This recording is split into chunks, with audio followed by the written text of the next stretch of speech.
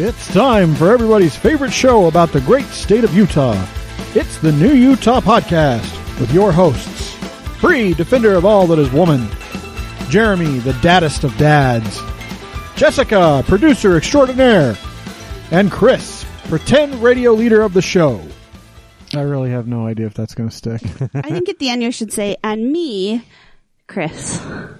I don't know. No, because he doesn't talk like that. It barely sounds like him. Yeah, that was very, I don't know. I like it. Let's give it a while. I re-recorded it 3 or 4 times to make sure it was exciting and the right pauses and everything else, because that's important. The first time I recorded it, by the time I got to Jess, it was and Jess, the producer extraordinaire, and Chris, the fake guy, that show.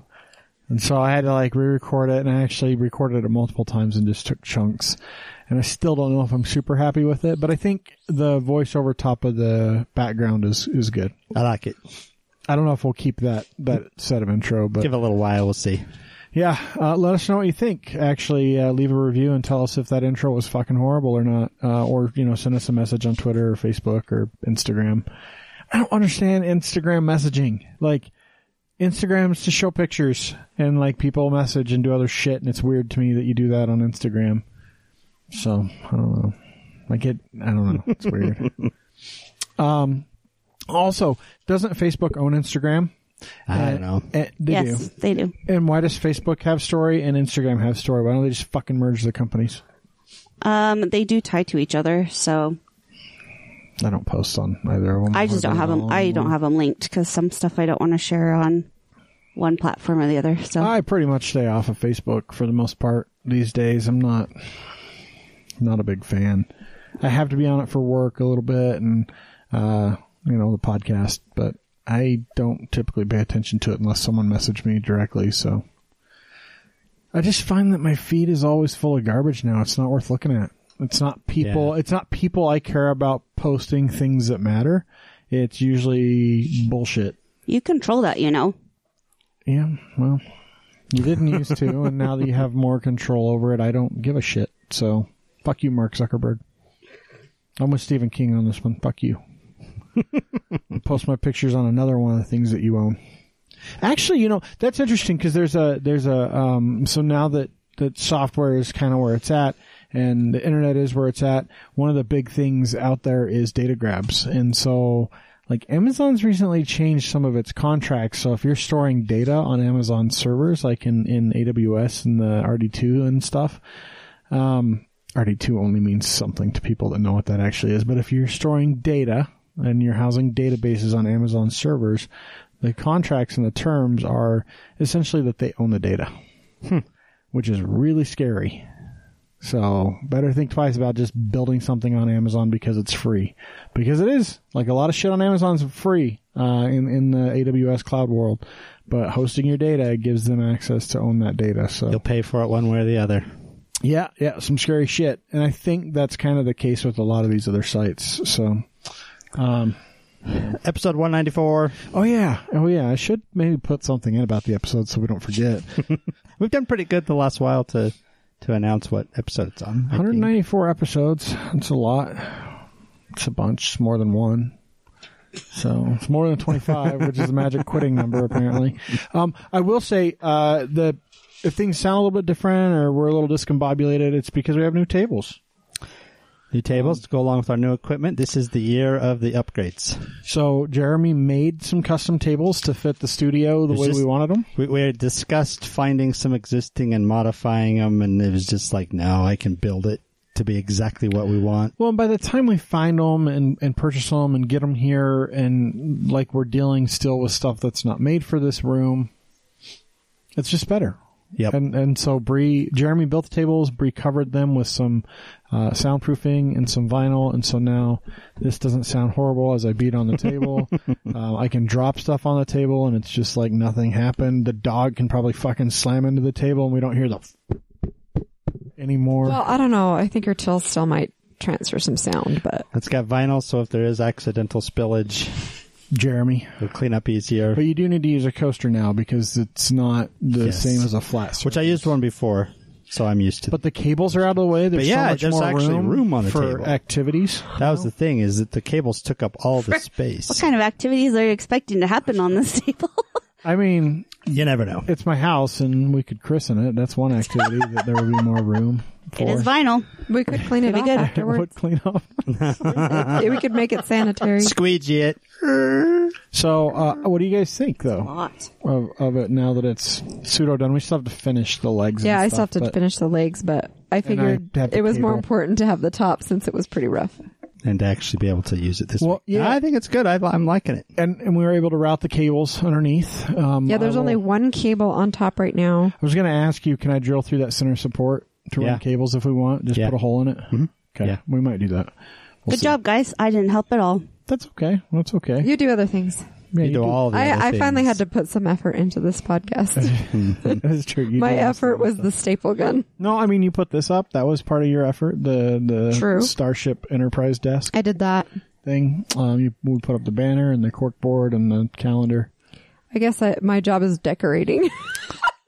Nobody can see on the podcast. The calendar is important because we don't know what is today. You need to get up and go tell us, Jeremy, because I Yeah, think it's this is important. the calendar is your job. Today would be the 11th. No, No. dude, go up and read the calendar because What this is is what are the what- things? oh, This is Here. the national Yeah. day. So, and actually, we can grab one of those mics, pull it off. I don't know if you can carry it because the cables are there. So just tell us what we got going on this today. Cry over spilled milk day. Don't cry cry. over spilled milk day. Inventor's Day. Inventor's Is Day. that all today? This is all today? Okay. Make a friend day. Make a friend day.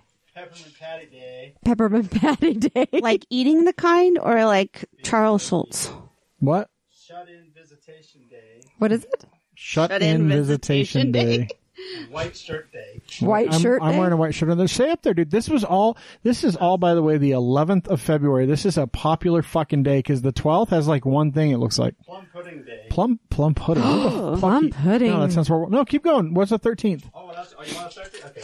We got to go until next week. Day. What? Break up with your carrier day. Break up with your carrier. Sorry, Travis. Cheddar day is the 13th. Cheddar day? Cheddar day. Cheddar day on Tortellini day. Ooh. so you could have cheddar filled tortellini. That wouldn't be very good, by the way. 14th being Valentine's. No, it wouldn't. No, cheddar. Chocolate day on the 14th. Imagine that on Valentine's Day. Ferris wheel day. Ferris wheel day. Yeah, that makes sense. Organ donor day. Organ don't. It's because it's a heart. And Valentine's day. Yeah. Okay. What about Saturday? Saturday would be gumdrop day. Gumdrop. okay. I don't like gumdrops. They're good. Singles awareness day. Singles awareness day. It's Friday. Wisconsin day. Wisconsin day. Okay. What about the day after that? Oh my Saturday? god! What the hell, dude? Almond day. Almond day? And do a grouch a favor day. Do it. Do that's- I could do you a favor and I'd be good. Fuck you. Takes us to Monday, Which is President's Day. It's also Cabbage President's Day. Oh yeah, it's President's Day. Random acts of kindness day. I can't do random acts of kindness. I'll be at home, and that mean I'd have to be I nice will to have Chris. to make you some cabbage though. And President's Day, then we'll leave the next. Yeah, we'll get next week. Do a weekly, Wow. weekly act. Well, should we fill up Tuesday? Because they won't hear this on Tuesday next week. So we need them to be prepared for whatever is next Tuesday. It's battery day. Battery day. Does that mean you should change the smoke alarm batteries? Probably. Okay, so that's when we'll do that. Crab stuffed flounder day. Oh, Crab that's fucking stuffed good. flounder. Crab stuffed flounder is good. Maybe I'll make that. Wine day. Oh, I could handle I'm that. gonna eat the flounder with Do you you. guys want some crab stuffed flounder next Tuesday? Sure. I'll drink the wine. That's Yeah. good. I'll be in charge of That drinking the sounds wine. incredible. That sounds really good right now. Yeah. I've had crab stuffed flounder before. So how, quite when, or tasty. where, or why half those days exist, I don't know, but there you go. I just saw the donuts, and I was hoping it was donut day so I could have an excuse Those to are go have a bagels. donut. Oh, never mind. I don't give a fuck about those. The one on the top has a poppy seed bagel, and it looks like the other ones are cranberry You know bagels. what? You know what another name for a bagel is? Bagel. Shitty donut. There's also Strawberry Day up there. I don't know. No, fuck strawberries. They'll kill my wife. Strawberries and bagels. They won't Strawberries. kill me. They'll just make me very uncomfortable. I bet if you ate a fucking thing of them, they would kill you. That's true. I'm usually pretty careful around. Yeah, you're like, oh, I had a little bit of juice that had strawberry in it, and my throat's really itchy. Can you imagine if you ate a whole pint of strawberries? My mom tried to give me strawberry shortcake for my birthday once. I was like, Mom? Like, Mom, I've been allergic to strawberries my whole fucking No, life. I haven't. I did not become allergic to strawberries until after, I can't remember if it was Cassidy or Sean was born. Man, those kids really fucked The up your hormones life. did something to you, I guess. Well, Cassie ate her fucking thyroid, so. Well, Those kids just completely fucked her over health-wise. That's the price of having kids, people. Well, Cassie, so don't have Cassie kids. ate my thyroid and made me chronically anemic. Once again, Sean didn't really do anything.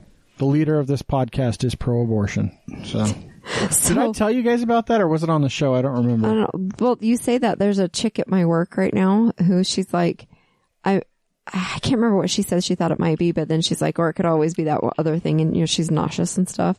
And I was like, well, it's still legal to do that thing, so you could always take advantage of it. I was She telling, just looked at me really weird and walked out of the I was bathroom. telling someone something the other day, and I'm like, I'm actually pro-abortion. And I'm like, wait. No, that's about right. I think if you get pregnant, you should have to take a test on whether or not you could be a parent and then be forced to have an abortion if you can't. And also, the guy that got you pregnant, he needs to take a test too. And if either of you are unfit, or he's unfit, but if he's unfit, but you're found to be fit to be a single parent, then it's okay. You can have the kid. Otherwise, abortion. I think that a guy could be a single parent. Why would you make it just the woman? Well, I'm just saying if one of the two, But because that's not what you said. ultimately it's the woman's body. So if she just wants to have an abortion, yeah, go for it. Okay, but if We she's should like, I give don't need people the baby, tax but breaks. the boy can. We should give people tax breaks for having abortions. This show is You heard it here first. This show is not going to pull well with conservative audiences right now. Speaking of conservatives, I got a letter response from Mitt Romney today in my email. Was it a form letter? Yes Yes. and no. Yes and no. It was A letter kind of- response because did you send him a letter? I did. Yep. And you said, thanks for being a pal, Mitt. I did actually. Thank you for being a friend. I did. And I sang it just like that said when I was Mitt writing shit. it. No, I just thought it was Put really little cool. musical notes next to it and everything. Yep. It's true. I just thought that was cool. Form or not. Are you going to put that in there? You should. No, why would I do that? It's extra work. Exactly. I don't know. Why do I do anything? What? So why do I do any of the things that I do? I don't know, because they're extra work. It's weird. I have enough work to do. I mean, I was actually, as I was singing that, trying to pull it up so that I could just have it play, because then I don't have to add it in later. And, now that we've been talking, it's pulled up, so I'll just play it now. So it's really good. Do you want me to repeat the conversation? God damn it, fucking YouTube. Stop playing ads. Every time I click on a video, they've gotten bad. And it's for purple because we looked at stuff, so, When did that happen? Did that happen after the podcast last week? The impeachment vote? I think so. Yeah. So let's talk about that. So Utah's Mitt Romney decided to vote for, and he is now being locked out of events. He's persona non grata. And he knew his speech was actually very, very good, but I sent a thank you letter, and then I got one back. It's very That's cool. pretty awesome. Yeah, I thought it was cool. Yeah, and I will say this. I'm not a big fan of Mitt Romney because he's a tool, but Mitt Romney, that was a big That thing. was a That was huge huge. thing. And that's like, regardless if you like him. from a standpoint of even a Republican in the state of Utah, first off, if you like Trump, you're a fucking idiot. But two, he had the willingness to stand up and say, yeah, I can't under good conscience not say that he fucking didn't do this because he absolutely abused power. 100% the guy abused power, and I don't care if I'm going to be ostracized by my party by doing this vote. I have to. So I'm pretty glad that he was able to do that because, Mike Lee's a fucking gutless piece of shit that couldn't do it. So And Chris Stewart. Yep. Chris Stewart doesn't get to do that kind of vote. So Chris Stewart gets to vote along party lines on the articles of impeachment. I agree with you. I'm not a Mitt fan, but I applaud that move. I think that was the right thing to do. Well, because he knew going into it. This is the thing that makes that particularly special. Is he knew going in he was going to be by himself out on an island, and that he was going to get lambasted everywhere. And he will for a while, and I'm sure it'll fade, but It'll fade, and he's not up for re-election for 4 more years. Yeah. So it'll fade completely by then, and Trump will be out of office, and everyone will have forgiven. And probably be like, yeah, he made the right decision, because Republicans, as soon as Trump's is gone, are going to start fucking backtracking on their support for the dumbass. I sure. guarantee it. well, and I wish I would have read the full article. I didn't remember if it was today or yesterday that I saw that there was a PAC event that he was supposed to go to I don't know if it was a fundraiser or not, but they actually asked him to not come because of security risks. Yeah, So, makes sense. So, now that we've talked about Trump getting off of impeachment, don't ever talk about that. Please. I fixed it. I said of impeachment. Jeremy, can we talk about your bees? Yes. Are they getting off? Whoa. Whoa. So last Sunday, since, last Monday or last week when we spoke, we had just had Snowmageddon. Yeah, after So- having like 2 days of 50-degree temperatures. So last Sunday we were back up to almost 50-degree weather. So I thought, I got to check on the bees. I got to see. So at first I opened the window and I couldn't see anything. I'm like, not good. So I opened the top and I started to take off the foam. As soon as I lifted the foam, I could see probably 20, 30 bees milling about. So I put it all back together quickly, opened the little window back up, and they had all moved back down to the window. So they're alive. I could see them. They're alive. That is fucking impressive. So I am so excited. Alive. Is that what you said? Just It's like Young Frankenstein? alive. So that doesn't mean we're completely out of the woods because of how crazy our weather is, so hot and then so cold. But they've made it this far, so let's just keep our fingers crossed that they make it the rest Sure, of the going to have way. another cold spell coming up. So I did, what was that, probably 3 weeks ago-ish, I did put the third cork in, so all 3 holes are closed off. So I'll kind of keep an eye on it. I'll open one of them when I feel like the weather's going to be... I hate it when all my holes when get all your closed holes off. are corked. It's really messy. So- It messes with Sometimes me. it's necessary. Yeah, you got to cork those holes, man. So I got to keep an eye on it, though, because right now is the order time. So any of you out there who want to do bees this season, now is the time you have to get on the order list. This is the place. So between now and about the first or second week of March is it, and then after that they don't take orders. So close. I know. Yeah, it is really close. And so that's the thing is I'm like, well, if I need to order them, I've got to. Can you incorporate new bees with old bees? Can they be friends? No. I know they can't, and I'll tell you why, because I watched a documentary for the Oscars about it, and it was really, really So sad. if you could incorporate non-pheromone tied drones, probably, right? Possibly. They would Can probably you be like, can you just send me boy bees, please? Well, so the problem is, like, if you dump a bunch of bees into a hive, let's say you just don't drop the queen in and there's an existing queen, she's not giving off enough pheromones probably to pull those bees back down into the hive right away. Right. And so if they're close and there's other bees, they're going to get attacked. Then it Well, that's becomes the thing. Bee Fight Club. So exactly. Except So- for the non-pheromone drones will just die because they don't know. So the how to fight. existing bees will take those bees as intruders, and they'll fight till either the existing hive is completely killed or So you'd have to do something to make the queen release a ton of pheromones. right. So you might be able to release a portion of them, but I don't even think that would work. Really, if you're going to do that, you just need to start a second hive. So, I mean, it was interesting. Like, that was probably one of the coolest phenomenon to see when we did your bees, when we put them in the hive, and, like, you uncorked a thing and shoved the marshmallow in it, or whatever the fuck it was. I think it was marshmallow. Marshmallow, yeah. And put her in there. And you could see, like, it was crazy because the bees were non-aggressive. They weren't doing No. anything, but they were fucking swarming everywhere. A lot like of 'em. 5,000 bees. He's putting stuff in, he puts a thing down, and by the time we had taken off our stuff and walked to the porch in Jeremy's yard, you could actually see the swarm of bees starting to come back down into That's the so hive. cool. It's really cool. Like, that's just like these things that were just going to wander off into nothingness because Yep. the queen wasn't ready yet. And as soon as that cork came out, like, a flood of pheromones just pouring out of that thing. So She's pissed. Yeah. So- So she's trying to get out, so she's angry, so she's letting off all the pheromones. And then the bees are countering that, and they're trying to get her out, and so it's a fight between the two. And the more she struggles, the more she's letting off the pheromones, and Yeah. so she's marking the whole... and it's just amazing to watch all the drones just come back. That was Yeah. the craziest thing. this huge plume of bees, Yeah. and then they all kind of go back in again. Really wild. And within 2 or 3 hours, they're pretty much all in the hive. Yeah, they're all in there trying to get her out. Mm-hmm. It's pretty Encasing cool. her. It's one of those things that it's really cool being a beekeeper and you act as if you're in charge, but you're not.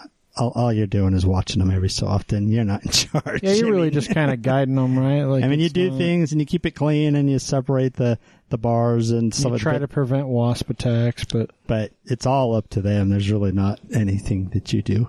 well, it's even like right now, right? There's not really anything that you can do. If the colony doesn't survive, it's not Yeah. because you didn't try. It's because Right. Mother Nature sucks. Right. Well, because I've done everything I can, insulated them, all of that kind of stuff. We winterize, we do everything we can, but yeah, it's totally up to. Well, I remember when we talked to the night guys, the guy, he was like, you get 2 seasons out of your bees. You should consider yourself really lucky that you winter bees. Which was, I'm really glad we talked to him, and that was at the farmer's market. What was that, 2? It was a couple years ago. 2 seasons? Yeah. So Almost. I'm actually really glad that we talked to him for that brief 5 or 6 minutes. Because it, like, I felt a lot better because I'm like, all this time I've been thinking I'm doing something wrong. yeah, but he And was he's like, totally like, no, that's no. fantastic. He said, if I get more than 1 season out of my bees, I consider it really successful. And he's got thousands of hives. Yeah. So that's really cool to think, because you had the one that lasted 3 seasons. That's the most I've ever gotten is 3 seasons out of one.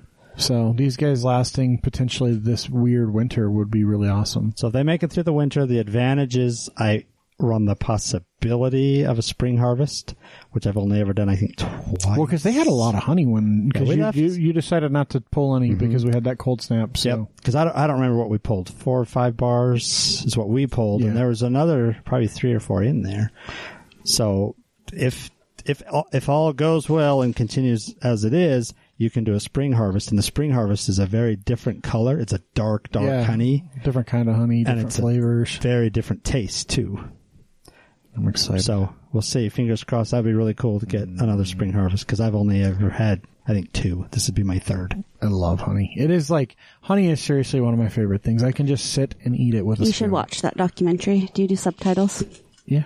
They You do should watch subtitles. it. It's called Honeyland. Right now I'm watching Pandemic, the docuseries on Netflix about basically pandemics and the flu virus, and it's really fucked, like, listening to anti-vaxxers. That's all I can say. Those fucking people are so goddamn stupid, and they are going to cause a serious problem in this world. Yep. Here's the thing, is I want the anti-vaxxers, if they could just go stay on the cruise ship in Japan right now, the Diamond Princess, and just like fucking hang out with all the sickies. We just give them their own island. No, I'm sure no. there's one out there. No, there is an island. It's off the coast of Japan. It's just floating in a dock. And it's like I know there- it's like a floating prison. I Those know, poor people. because coronavirus. And of course, we hear about the Utah connection because, Utah can't fucking do anything in the world that doesn't have a tie to them. That's true. So it's like when the fucking tsunami hit, Oh, yeah. and the news stations were talking about if you could The have a Great Salt tsunami. Lake Whales. Great One. Salt Lake. Let me tell you, if there's a tsunami here, the whole world's done. Yeah. So, okay. So let's talk about events real quick, and then we're going to talk about some very, very Utah centric stuff, and then we've got a guest that we'll talk to about some stuff. So, Oh, Jess, what did you do this weekend? Sorry, we talked about bees. Did you do anything exciting? oh yeah, I finished watching as many Oscar films as I could. I believe there are 57 nominated. I watched 45. in a weekend. No, I did it over the last month. No, Even a lot. That's a and- lot of movies over the course of a month. and I guessed every single nomination except for one, so that was pretty rad. Sweet. I know, that's basically what I did. I took a class and I went to the antique mall, so that was. I also think, And then we had musical sing along night, which was fun with my cousin. I also think it should be obvious that I don't really care about the Oscars. Right, but I'm still part of this podcast and I care, so What? No. The hell you say? Cakes? Do you have cakes going on? I have a couple coming up. Yeah, Like Ace of Cakes or like just normal cakes? cake pops. And what do you mean Ace of Cakes? Like I'm not building structures. Like Charm City Cakes? I do love Duff. He's pretty much that's amazing. awesome. That's great. That other guy's a tool. Buddy. Buddy. True, but that was actually one of I went in his this was before they expanded and before he became famous, and he was just a baker in Hoboken, but it was his shop that inspired me to go home and make Just a a cake, little actually. old baker in Hoboken. Was he He was? still was he still a tool back then, or was he? I'm ever sure he was, dude. He's from I've Hoboken. never met him. True. Hoboken. Hoboken. True. Hoboken, New Jersey, huh? True. Hey? Yep. Anyway, I do. There's no A's in New Jersey. That's Minnesota. I'm walking here. the award show thing, like, do you watch all of them or just the Academy Awards? Every single one of them. I don't I don't get it because they're like. Watch the country one. I guess the one. No, that, that's true. I don't watch country. which one is the one where the actors and actresses and directors all vote? The SAG Awards. The SAG.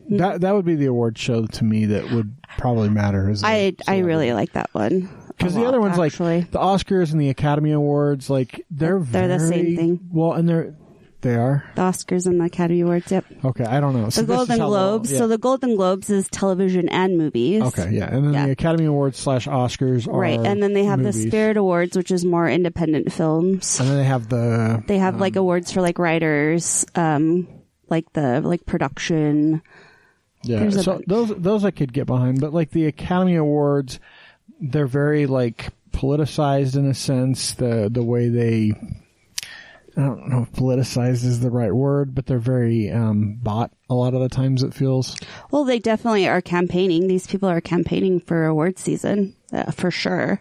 But this year was such an incredible year for movies. Like, I think there were only maybe 3 films that I didn't like of the 45 that I watched. Also, can I say Toy Story 4? I watched it this weekend. Not that great. Missing Link should have won that award. Really, I saw it really this weekend too because it disappointed. just came out on Disney Plus. Yeah, it really disappointed. Of the Toy Stories, it's the worst. And I It's think they were sad. trying to make like stupid Forky be something entertaining, and it wasn't. He's suicidal. That's Yes, true. it was. Death is nothing new in a Pixar movie, though. So Oh yeah, That is true. Yeah. I know the creepy what the little doll. the fucking dolls were the best. awesome. those were creepy. The Gabby Benson Gabby. dolls. and Gabby, just Yeah. amazing. Her little minions. But I wasn't like in a lot of the Toy Story movies. Like I feel the heart pulls. That one I did not. Yeah. I was like, That one seemed dark. and then I was like, am I just callous and cold? Like I don't really fucking care. No, anymore. no. And actually because I watched all of the animated features, and it definitely, there were better ones in that category for sure. But anyways. Did it win? Toy Story won. Yeah. Yeah. That's why I brought it Yeah, up. but it was nice because Pixar actually had an animated short that was nominated called Kit Bull that everybody thought was going to win. It's about a dogfight pit bull and this little tiny raggedy kitten. Yeah, I saw that one. But it didn't, and Hair Love won, which was incredible. So, anyways, more events. I only have 3 events. Excellent. I thought it was super important to note that on the 19th, there is going to be a public forum on traffic in the canyons. It's at the Salt Lake Public Library from 7 to 8 p.m. They are doing, It's a big deal. it's huge. Yeah, it's huge. Bigly. Coming up is Mardi Gras, which I was reading all of this and I was like, oh, I guess it is that time of year. Our friends over at Mountain West Cider are having a party on the 25th from 7 to 10 p.m. Are they going to feed me babies? Yes, they will actually. If I show yes, them my tits, are they going to give me beats? maybe. Or That's legit already. But in New Eject you Orleans, from they're the- starting to throw out things instead of beads that are not going to be littering and polluting Yeah, like the city. dildos.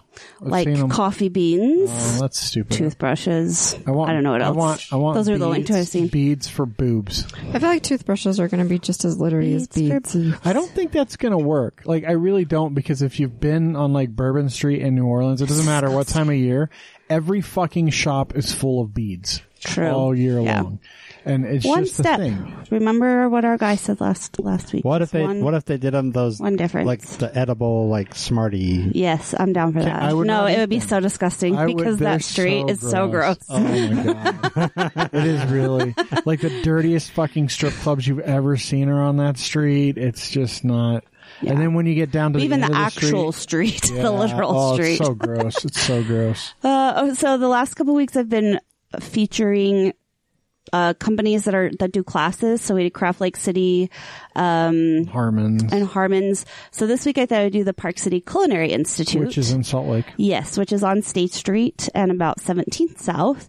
And coming up on February 20th, they are doing I really want to do this class, a French onion soup and herbed pork loin with rye beer.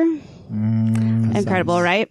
Sounds Coming up, they are also doing, what are you doing, I just weirdo? want you to see what's going on. It's like an here. inverted nipple over there. I don't I think it's understand. looking like a butthole. I think he's thinking butthole. butthole. If yours is that, Mine's Never not mind. I don't inflamed even in wanna red. have- Don't worry, mine's not inflamed in red. Okay, this is serious business. We're talking about food right now. And I'm showing you an inflamed butthole. This is Right. Also coming up February 22nd, they're doing apple and pear pies with apple pear martinis and mocktails. Then there will be an herbed focaccia with Ciopino with Sangiovese. Ciopino. Yeah. Then there will be March 6th is the Asian barbecue with plum wine. I will say this: there's no fucking business having Ciopino in Salt Lake. Listen, there are freaking awesome classes coming up, so you can just, if you're on Facebook, go to Park City Culinary Institute and follow their classes. The tickets are sold at Eventbrite. I think one person is $75. So for the upcoming pork class. So anyways, $75 for them to teach me how to local pork. classes. Yes. Just learn a new skill this spring. That's what I'm trying I to. love cooking. Yeah. I would love to actually go get a formal culinary training, but I don't have the time for it or the money. It's expensive. Park City is pretty reasonable, and they offer grants too. So But then I'd have to make time to do it, and that's a whole thing, and I've already got the Yeah. show, and I mean, let's be real. I don't have a lot of time these days. I would love to be professionally trained, though, because I just- love cooking. I haven't checked in yet, but a reminder that Raclette is doing their all-you-can-eat cheese events on February 28th and March 27th. So if you haven't gotten tickets or you want to go, just go to Raclette Machine's website. Yeah, go support those ladies. They're awesome. Okay, so we just got one topic tonight. We're going to talk in a bit of depth about it. Utah has a state slogan, the greatest snow on earth. It's been around since like the 60s, I think, is when we adopted it and started putting it on our license plates. I think it's the 80s, actually. I don't remember. It was in one of these things that we printed, probably.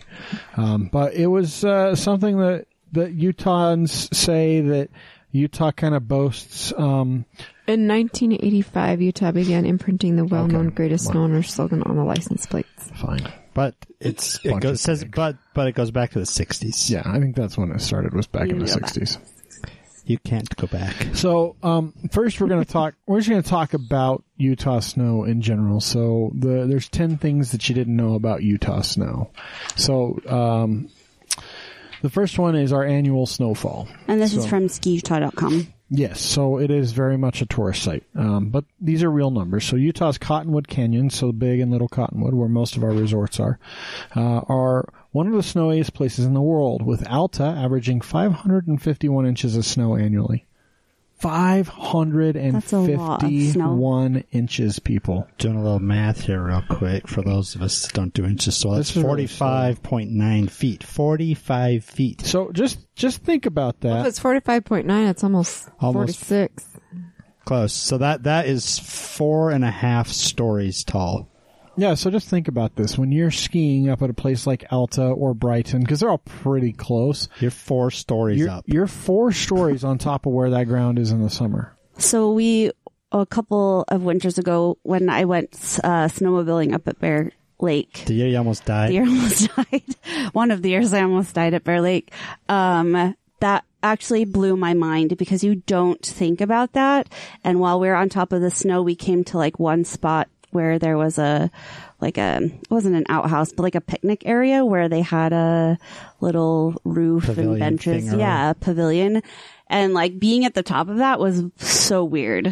Yeah, because you're like on top of the pavilion. Yeah. Yeah, and it's like weird because the trees are so tall, and like you're in the trees, they don't look tall when you're in the snow in the middle of winter. They are when you hit them. They still hurt. They're still very strong. But that's a wild amount of snow. And that's why one of the reasons why we're able to have such an amazing ski season and ski tourism, and part of why we say we have the greatest snow on earth. That's a foot of snow every 5 days from December to March, roughly. on That's so average. cool. And sometimes when you have Snowmageddon, you get 10 of those feet in one. Well, actually, when Snowmageddon hit in the valley, they got like 2 inches. Well, yeah, on Monday, coming home, there was this crazy, crazy snowstorm only up against the mountains. So, you know. That's the way it goes. It seems like when we're It's getting so snow cool. down here, It's There- because it there's all not as comes much down there. off the mountains and dumps into the valley. So the next one is talking about our actual snow. So scientifically part of why it's called the greatest snow on Earth is the density. Our density is at 8.5%, which is the amount of water to dryness to flake size. So the other article that I threw up there about the science actually talks quite a bit about this. Let me find the bit on here. Okay, so there's a cool phenomenon that happens in Utah during just about every storm. Oh, no, that's the lake effect. Oh, the snowflakes in Utah are also particularly unique. The powder we play, ski, snowboard, snowshoe, and hike on has a unique makeup. Under cold and oftentimes dry conditions, light crystal-like snowflakes called dendrites are formed.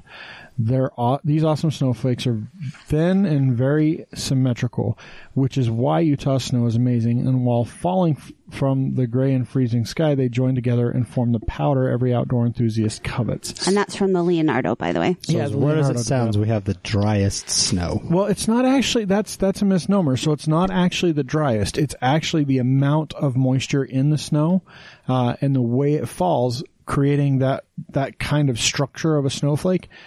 That creates the powder. So there's actually a good mix of nice, wet, heavy snow at the bottom and that powder on top, which is why people go up in the mornings when there's new powder. The when it's not icy.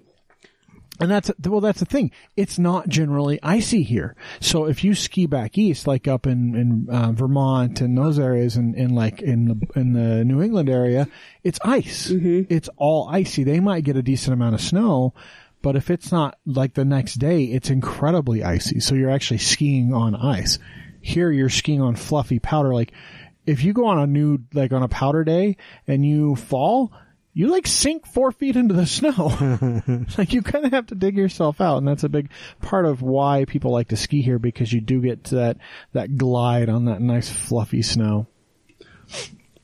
So, that was the next one, Utah Powder Days. If you live for snorkel deep days, the good news is that Utah receives, on average, 18 Utah Powder Days, which means 12 plus inches in 24 hours.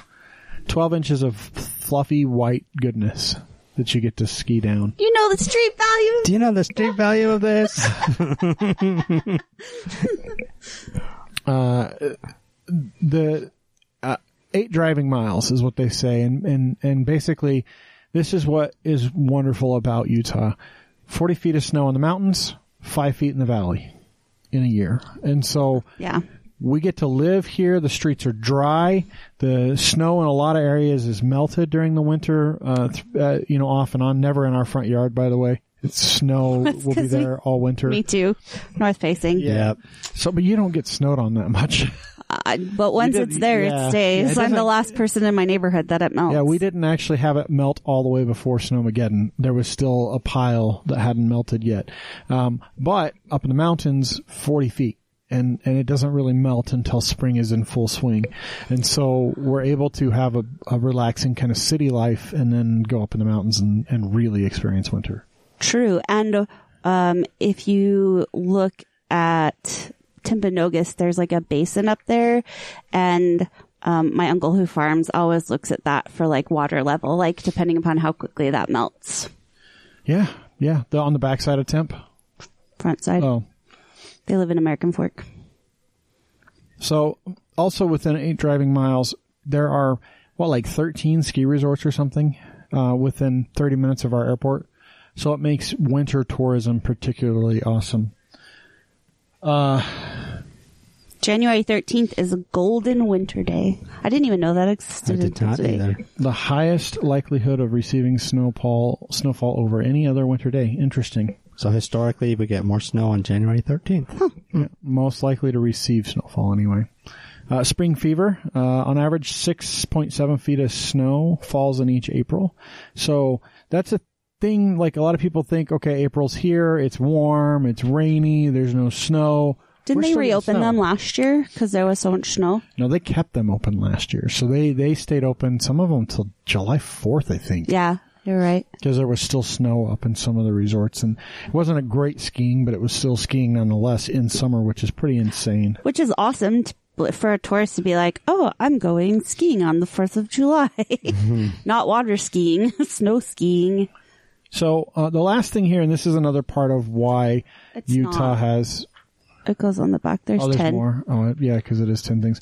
Well, number 8 is the lake effect. So we have the Great Salt Lake. It doesn't freeze in the winter because of its salinity, but it does provide a crap ton of snow. So much So snow. A lot of moisture gets picked up on that thing on storm systems. That hits you guys, right? It always hit my parents in Bountiful. Yeah, we get hit not as bad as Bountiful. Like Davis County really gets wrecked. Oh, from the lake and effect. Tooele. Get that Right inversion though, so it's super cold down here, warmer up top. So it evaporates up and then just rolls back And then down. it goes, and it just goes and hits the mountains and then drops in the mountains. Yep. And the then, best. so, Bluebird Pow Days, over the course of the extended weekend vacation, it's very likely you'll see both new snow and bluebird skies.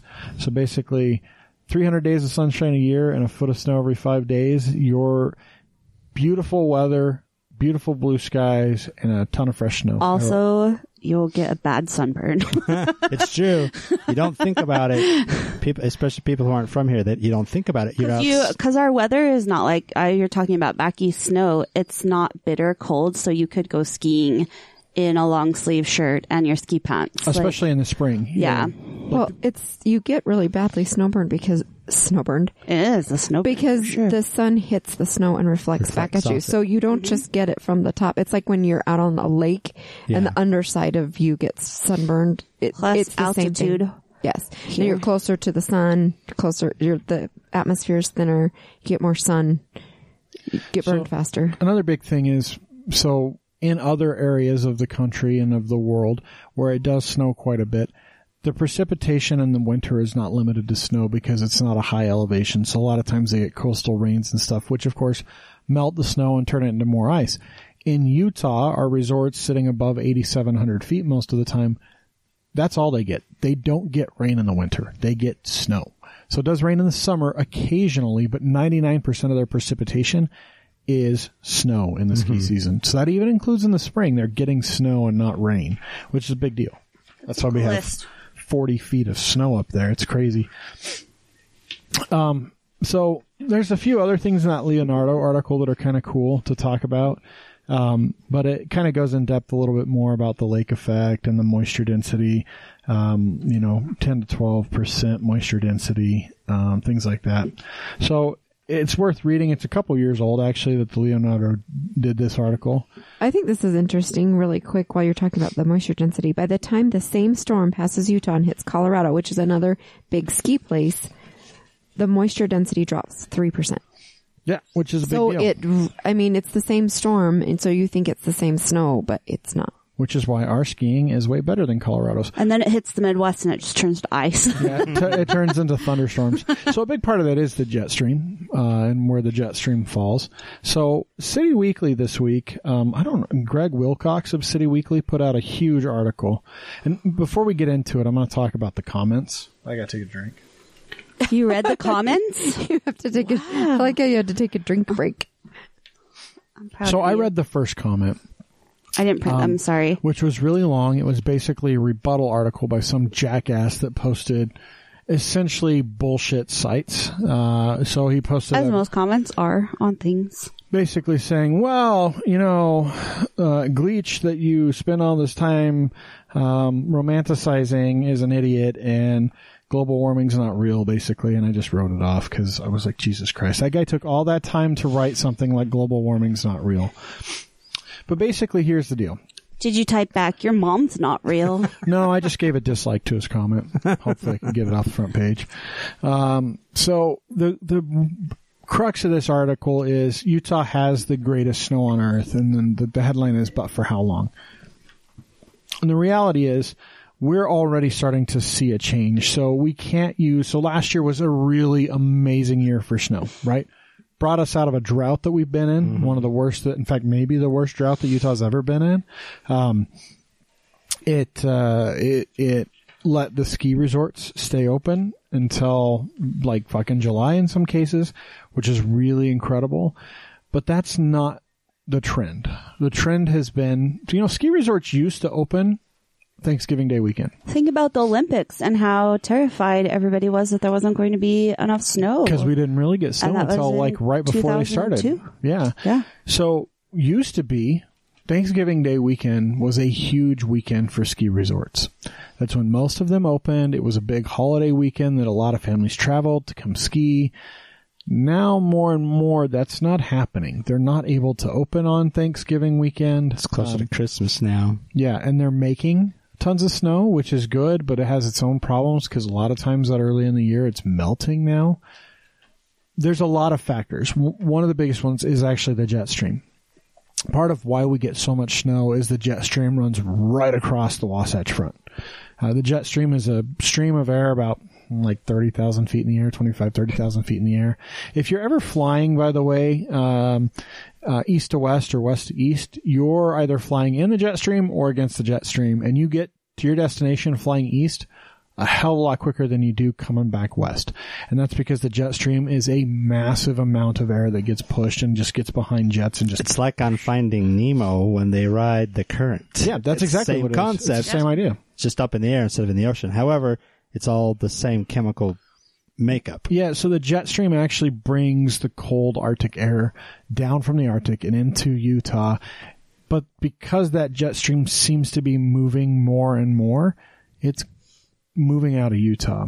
And some of the estimations are, there's some pretty strong modeling that suggests that within the next 100 years, Salt Lake's going to be more akin to Phoenix, and that our mountain resorts are going to be more akin to what the Valley is now. Well, and it's interesting because we haven't talked about it a lot, but even with all of this snow, Utah's still a desert. So it is absolutely a desert. If you say it's going to be like Arizona, like we're a desert. Yeah, Salt Lake will be like Phoenix. So instead of having the moisture, the 5 feet of snow in the valley in the winter, we'll have none. And the mountains will get 5 feet of snow. That's a big difference. Now that's not in our lifetime. That's perhaps maybe in our kids' lifetime if they're lucky, or maybe we don't consider them lucky. But my kids would be 122 and 119. You don't know. With the advances in modern technology and my salary, there's a good chance that... I'm pretty sure my line will die out because I'm pretty sure Cassie's not going to have kids and Sean just may or may not. It may not because... I don't have to worry about it. It's fine. Your Irish dad may have had other kids, so you're good. He's a test tube daddy. He's got 100 kids. Yeah, probably all in Salt Lake, honestly. He was jacking off a lot for that clinic at some point. There were none on 23andMe, so I think I need to try Ancestry now and see. But I mean, seriously, that's one really big contributing factor. There's other things. This article talks quite a bit about some of the real dangers, some of the real spots that we're in. We're basically fucked as a world, by the way. Even if we make all the changes today, the carbon emissions that are in the atmosphere now, they don't go away. So remember we talked about those fire particulates? Those don't go away. No, that stuff stays up there. And so there's some big scares that, the way... It's depressing. The other big factor is the Great Salt Lake.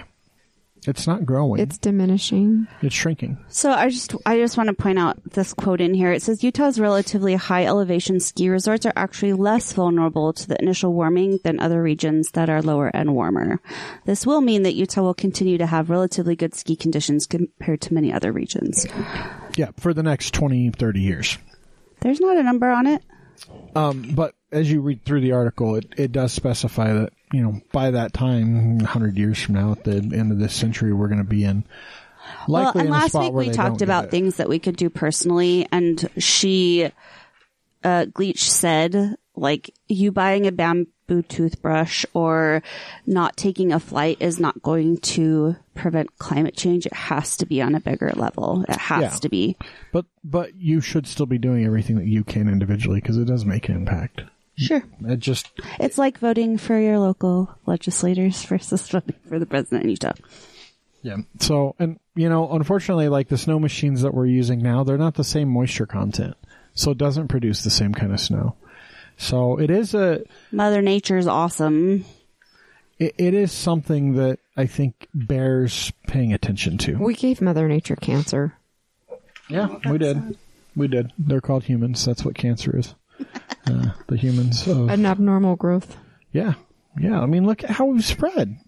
There's almost 8 billion people in the world today, which is amazing because when I was a kid, it was 5. And the fact that China had one. When was Jeremy and I unbelievable. were kids, there were only 10 people in the world. Fuck. All of them were Jeremy's family and my one, and I was me. But just a little bit of thought on the greatest snow on Earth. Well, and this article also talks about the things that the ski resorts are doing to research and find out ways to still be marketable with warm weather. So a lot of them, like Snowbird, has all of their packages during the summer for. Yeah, it's like what Park City's doing with like terrain parks and the Olympic Park. Well, and- Woodward Park is the new one up in Park Yeah. City that has all the tubing and parkour and skateboarding and stuff. So they are making themselves relevant. Snowbird's fantastic in the summer. I encourage anyone to go there in the summer or the early fall. I've got the sheep thing up there. Well, that's up in Heber. That's true. The sheepdog thing's in Heber. thing. The sheep thing. That's what you're talking about, right? The Yeah, the sheepdog sheepdog thing. competitions. So anyway, just something to think about. So now we're going to talk to our guest, and that'll be fun. We are joined this show by I'm trying other things, and that didn't sound very well. This show versus tonight. The episode? Yeah, this episode. That's good, this episode. Okay, we're joined this episode. I'm not going to edit this. You guys will see the magic We're of working on our podcasting verbiage. because I'm not going to edit that out. We are joined this episode by Mike. Jesus, I can't even say the easiest name. That's my middle name. By Mike Bryan, CEO of Penna Powers. I Mike, should have had everything else on here too, because he's basically a public speaking extraordinaire, an author. We didn't have enough space on our show. I know, basically. So the first question I have though is, what is it like having two first names? You know what? It's awesome because I get to be first or last. You know, if I'm in the middle with my first name, I got to tell you, my wife's maiden name is Hickenlooper, and she's had to spell Brian more than that Wow. because I get Brain, which is okay. It's a compliment. I take that as a compliment. Does she hyphenate? She did not hyphenate. You know, and the other thing that's really interesting with my name is I can't go by my given name. I can't go by Michael because if I go by Michael, it's Mike O'Brien. And I get lost in all the weeds. So Yeah. You Irish? yeah, you would think. So, and the middle name, is that also a first name, or is that like something extraordinary? Middle name is Damon, so if I get to pick a D, an M, or a B, depending on how they're going to do the line. And you are a first name master. I'm on a first name basis. I don't know if Mike Bryan is a power name, like Max Power would be, but Do you go by Mike or Michael? Because Michael Well, he O'Brien. just said Michael. Sorry. I can't go by Yeah, Michael because they go, Mike O'Brien, are you in the room? And I'm usually looking around going, that idiot, and that's not me. yeah. So I go by Mike. If someone calls me by Michael, I usually duck. That's my mom and my wife use that name, usually when I'm in So you're trouble. in trouble. Yeah. Yeah, I know that feeling. Yeah. So I don't go by my full name either. So Yeah, only when I'm in trouble. What's Penna Powers? So Penna Powers is it started out 30 years ago as a traditional advertising agency. So we typically did billboards and the typical stuff that you see within advertising world. But over the span of years, in 2002, I merged a multimedia internet company with the traditional ad agency because it was, it's that time of life when the internet was taking off and It wasn't just a fad. You realized you got to get on board. yeah. Well, and I had started building a company. I built a company that was called ProClix Interactive, and we built multimedia presentations. So for like Daimler Chrysler and for iOmega at the time and for the Olympics and for big companies, JP Morgan Chase and some big companies. And we were building what today people are handling inside of Macintosh's Keynote or PowerPoint software. We were using a piece of software called Macromedia Dreamweaver. I love Dreamweaver. Right? And we were doing them all in frame-based animations, programmed, big-time presentations. So we did a lot of big events, and when the internet came out, we were the closest thing to it because we were programming already. So we started building the web, and when the Olympics came to town, Penna Powers, the owners at the time, saw me present at a conference about using multimedia and interactive media. And I had a marketing degree, and everybody else in the technology space were programmers. And they were trying to find a partner to go with them with the Olympics, and they kind of picked me, and we got together. We built the Olympic website for the Utah Department of Transportation, and it ended up being a great relationship. And as soon as the games were over, they said, "You're not leaving. We're going to make this happen." And so we merged our companies together, and off we went. And it changed it changed because the landscape of advertising agencies shifted. No longer was it okay to just do billboards. Push medium. A push medium is something that goes by you, a TV ad, a radio spot, a billboard. That's how all advertising worked back then. And the yellow pages. Yeah, like the yellow pages. That's why there's so many companies with A as the first letter in their name. Yeah. So what ended up happening is the internet came out, and it was a pull mechanism. Nobody knew how to leverage this pull mechanism, and you had to use all your advertising to just make your web work. And so it was this interesting phenomenon, and then we shifted into this engagement level of communication. That's how come we don't even call ourselves an advertising agency anymore. We're a communications agency.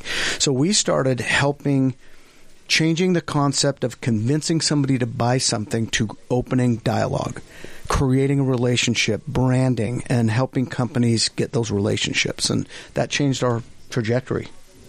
Do you see now that because of the digital age that we're in and all of that, that there became a blurred line between advertising and marketing? Because I went to school for PR, and there was always a very definite line between those two. Yeah. Well, and it's interesting because advertising and marketing, if you've got a degree in any one of those, you were taught that there's a dark line between those as well. Marketing people are the ones that decide what's the product, who's the target audience, and advertising people are just supposed to do one leg of that, which is the promotion leg. Well, that's all blended now. Even the PR world's had to blend into this, because if you don't do these in concert, you don't work. It doesn't work. Because, and it's interesting, it's hard for people that aren't as close to this with a PR background or an advertising background to know that the mediums multiplied like jackrabbits during this digital phase. There are hundreds of thousands of channels. We're on one now. This is a channel. Yep. And these channels expanded at such a rapid pace that if you don't have this in concert, you are talking to thin air, because the audience is so spread out now. So the science of doing advertising and marketing you have to be really, really good at it to identify where are they drinking, because there's drinking fountains everywhere. Right. Changed our business. So can we back up just a little bit? Sure. Where were you born, and where are you from? Okay. So I was born in Ogden. And our family promptly moved to, actually, I think in the good part of Ogden or the bad? In the good part of Ogden or the bad part of Ogden? Best part of Ogden. I was born up on Harrison at the McKay Hospital, but my family actually lived in Salt Lake. But I was born in Ogden. Our family hailed from Ogden, and we moved before I can even remember anything to Fruit Heights, Utah. So we lived right in Fruit Heights between Salt Lake, so we were kind of no man's land in there. It was a farm area when we moved in there. We were the only house in the whole area. You had that in Cherry Hills. That's the only thing out there. Yeah. And Lagoon. But Lagoon's not. Yes, but it's in spitting distance. But in Fruit Heights, like Cherry Hills, that's the only You thing. could not spit from there to Lagoon. You could. No. You could, if the wind was just right and carried it south. You have a serious spitting capability. Yeah, guarantee you right now, I can drive with my driver to Lagoon. I live that close to Lagoon now. I live in Farmington right now, right behind Lagoon. So nice. I am that close that I could spit to it. But then I went to Weber State and got my degree in marketing with an advertising emphasis there and a finance minor. And I started a business in school, a communication business in school with one of the professors during a senior project. And I promptly had that taken by a member of the family, taught my first business lesson, never work with your family. Nope. That's a great lesson. And then I went to work in the travel industry. I was a marketing director at Murdoch Travel for 7 years. And at the end of that tenure was when my presentation thing started. It was during an event that happened in my 6th year there that I figured out how to do this. And KSL hired me away from Murdoch Travel to be a contractor, and I started working on building KSL's presentations, and it just expanded from there. So have you always stayed in Utah, or have you ventured out at all? Say that again? Have you always lived in Utah? Yeah, I pretty much lived in Utah between...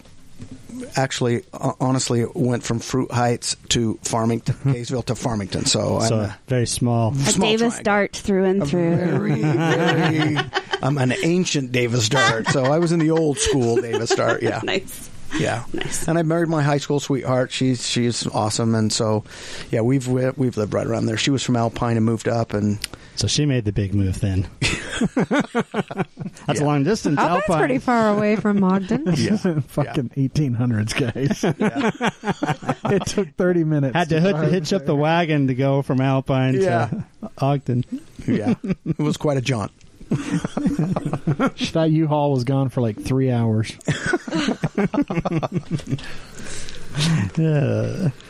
So you moved in with KSL, and you said that it took 6 years to have that aha moment. What did you do after that started to develop? I guess I should ask what year that was in correlation with doing the Olympic stuff, which was very, very big. But having that aha moment after doing something like you've been doing for so long, it's a pretty big deal. Yeah. Well, what happened, kind of the Cliff Note version of what happened is we were starting to lose our corporate sales to Morris Travel, which was a competitor, right? We started losing our corporate sales, and the president of the company came to me and said, you got to figure this out. Now, I had moved out of the sales department into the marketing department, so I was doing all the ads and everything, and we had 15 offices around the world, really. We had them in Australia and Hawaii and everywhere. And he came to me and said, you need to figure out what's happening here. So I start doing research, and I find out that in Morris Travel's presentations to their potential clients, they assumed that they owned Morris Air Service. So Morris Travel looked like they owned an airline. Oh. And so we had a perception issue, and it wasn't. Once I figured that out, I went back, and the company actually started a charter airline called the Murdoch Shuttle. And so we competed with them directly. Well, here's the phenomenon that we didn't really understand until it happened. They didn't own that airline. June Morris left the agency and started it with David Needleman, created another corporation called Morris Air Service. When we started a charter, we owned it. Well, we became a competitor to all the other airlines the second we did that. Very different deal.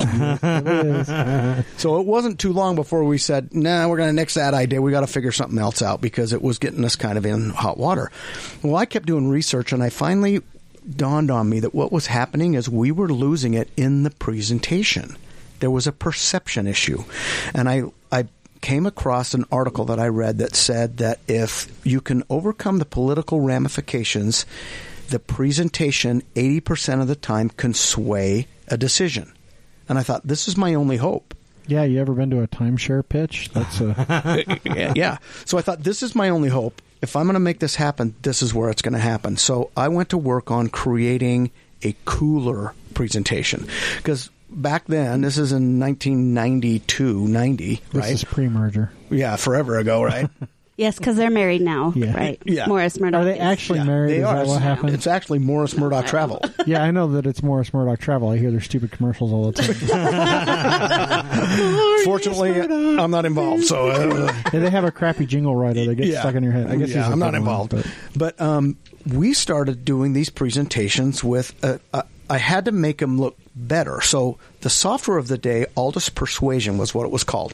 And you could build slides like in PowerPoint, but the software was designed to print 35 millimeter slides. Oh, for actual slides. Yeah, so you would actually design them, and you would print them and go in with the and do the slide. You know, a little round. Right, the little carousel. Yeah. Right? So I did 2 or 3 that way, and then one day I realized that there was a preview mode. So you could click preview mode, and it would show you what the slide would look like on a slide, and you could go through them. It wasn't intended because no laptop, no computer had video out. It just went to the video. Does that make sense? Yeah, just to the It's screen. like pre-PowerPoint. It is pre-PowerPoint, right? And so I thought, well, if I can figure out how to get this out of the computer to something that projected, I got game here. I got something really cool. So I found I had the company spend $20,000. We bought a television data projector the size of a tuba. We took a full-on CX, Macintosh CX computer. We had 5 guys carry all the gear in. It looked like we were NASA. We would set this thing up, and we would project through this television projector. Now, the scan differential was off, so it had this bar going through it. And the first presentations used every feature possible. So It was horrible. Every color known to man, everything that It's like it would people do. that first learn PowerPoint and put in 5,000 animations. Yeah, in and they 60 use words. every transition because they're there, right? They're I like- still do that. I use a cube, and then I did a checkerboard fold, and then I did a flying Yeah, in, yeah. and like the text had 12 different I just like them to entrances. change. Then the rain. And you got to put music in. You know, when I actually have a saying, just because you can doesn't mean you should. 'Cause you can do a lot, doesn't mean you should, right? Well, what happened is we took this presentation out, and it was blowing people's minds. We were winning our business back because the perception went up. We looked way more professional with this. One of the shots we had, this is before I actually worked with KSL, this is why this happened. We were trying to win one of their trips. Very politically difficult to win, even though Murdoch Travel was the LDS Church's travel agency and KSL is an LDS affiliate. There was a relationship there with Beehive Travel that we couldn't overcome. It was a family relationship that was unbeatable. And so I didn't know what to do. So we were invited to pitch to win one of these trips, and I'd had nothing to lose, so I went for bear. I built this mean presentation. I thought, at least I can impress them, right? So I went over, we set all this gear up, we do this first presentation. About 15 minutes into this, I wasn't really even going. The general sales manager raised his hand and stopped me. He said, "Can I ask you a question?" I said, "Yeah." He said, "Who did this?" I said, "I did." He said, No. "Who bought all this equipment? Who built this presentation?" I said, "I did." He said, "You bought all this gear and you made this presentation." I said, "Yeah." And he said, "Can I talk to you for a minute in the hall?" It was the weirdest thing that's ever happened to me in a sales pitch, right? So I went out in the hall, and he said, "You can show us how to do this." And I said, "Yeah." And he said, "I'll tell you what, I'll give you this trip if you show us how to do this." So I thought to myself, I'm going to be a hero. Do I even need to finish the presentation? And he said, "No, you can leave." When I walked back in, his salespeople were so trained, they all had papers out writing down the models of all of the equipment that I had. They were going to work. Well, next month I went back. We built a presentation for them. They went into the Ford Motor Group and did this pitch, and it was the largest sell in the history of the company. Wow. And that was it. So they said, "You've got to get out and do this because we can't figure this out even if we have all the gear. You need to come and help us." So they offered me a little office space inside the radio, and I moved in. So I started building presentations there, and I got, when you do something a lot, you get better at it, right? It's just one of the natures of the things. The aha moment, the trajectory, it just changed my entire trajectory, was when I figured out the concept of cadencing presentations. Now, when you build a presentation, you typically use an outline like you wrote a paper in college or high school, right? Right.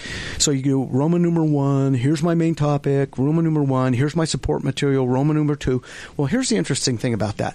You're simply deploying information like you were writing a paper. You're organizing, deploying information. Well, presentations there's a different role of a presentation. It's designed to engage people. You're not just deploying information. Well, it happened to me when I was at a movie. I was at Sleepless in Seattle with my wife. It was Payback Day. She had seen some alien movie, and so I owed her a movie. Payback. And that is Day. I like that. That is a nice wife, because my wife, I try to get her to watch movies like Napoleon Dynamite, and she just hates me Because for Napoleon months. Dynamite is stupid as hell. See what I mean? That was like a waste of my life. There's no payback. And she No, just there's hates no it. payback. There for is no that. payback. I got to tell you, when I walked into that theater, there were 9 guys in there with hoodies on. So he'd walk in there without it wouldn't even have to be a payback. He'd totally watch Sleepless in Seattle with it's me. a good movie. The only movies that I won't watch with him are stupid movies. I deal with stupid people every day. I don't need to watch a movie about stupid people. And I won't watch Office because I work in an office and I deal with those people. Yeah. I don't think it's funny. It's stupid. Well, and you're callous to it, right? That's how you live your life. I just look at them and I'm like, this isn't funny. It's dumb. I dealt with that person today. Yeah. And I was frustrated with them. Why do I no, it's not funny. So he owes me payback. I never owe him payback. Right. So I'm sitting in this movie trying to figure out. I actually said before I sat down, I said, "You guys, we all got each other's back, right? Nobody says anything. None of us were here." They all laughed, and the girls all clapped that we were there, and we sat down. 10 minutes into this movie, I'm trying to figure out, how do I occupy myself? Because I'm losing my mind. I mean, I'm okay. I like movies. I'm a movie buff. But I'm sitting there watching this movie, and all of a sudden, the strangest phenomenon happened to me. This movie split into channels. It was like a spectrum. It went music channel, sound effect channel, action channel, storyline channel, actor channel. And I was going, whoa, whoa, whoa, whoa, whoa. This is what is happening. And my brain was going so wild at the moment. I thought, okay, I just got to focus on one thing. So I focused on just the music line.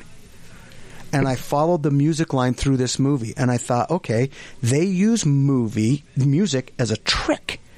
They move the audience with music. And I thought, oh my gosh. So I went home. This is kind of embarrassing to admit. I got a yellow pad of paper. I watched that movie 4 times.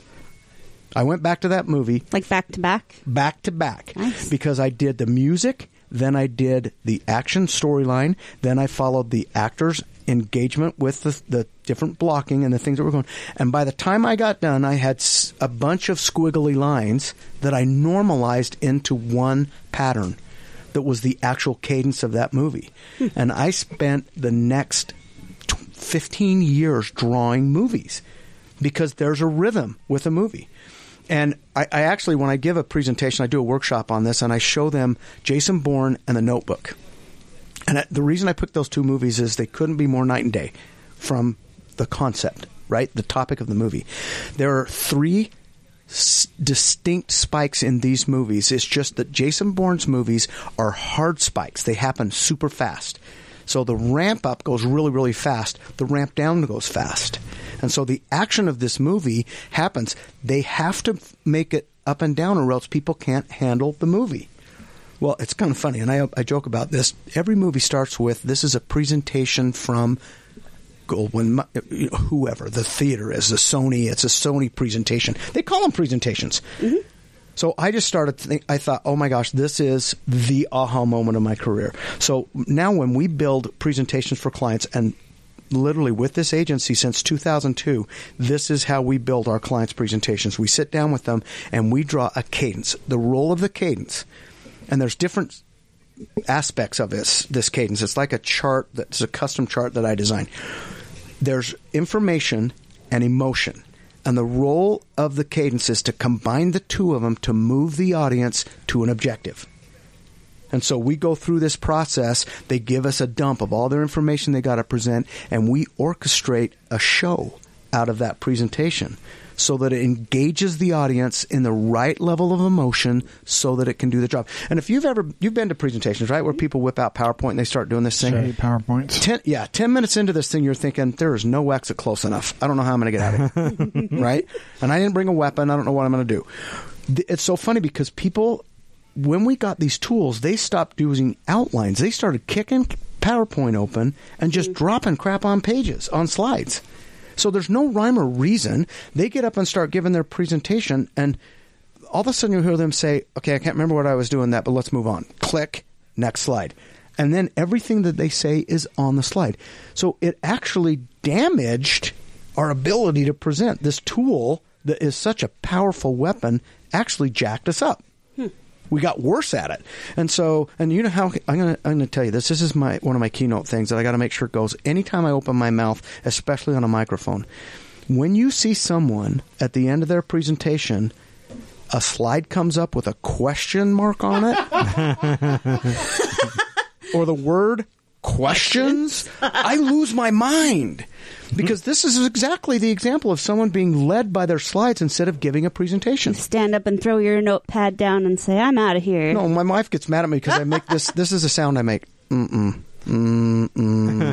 That did not just happen. And she says, you do that loud. I said, I'm deaf. I have to say it loud. I can't hear myself. And, feel like that's on purpose. but it's so funny because every time I do this and I tell people this is an issue for me, I'll bet 3 times a week I get a text message with a photo of a slide that says questions on it.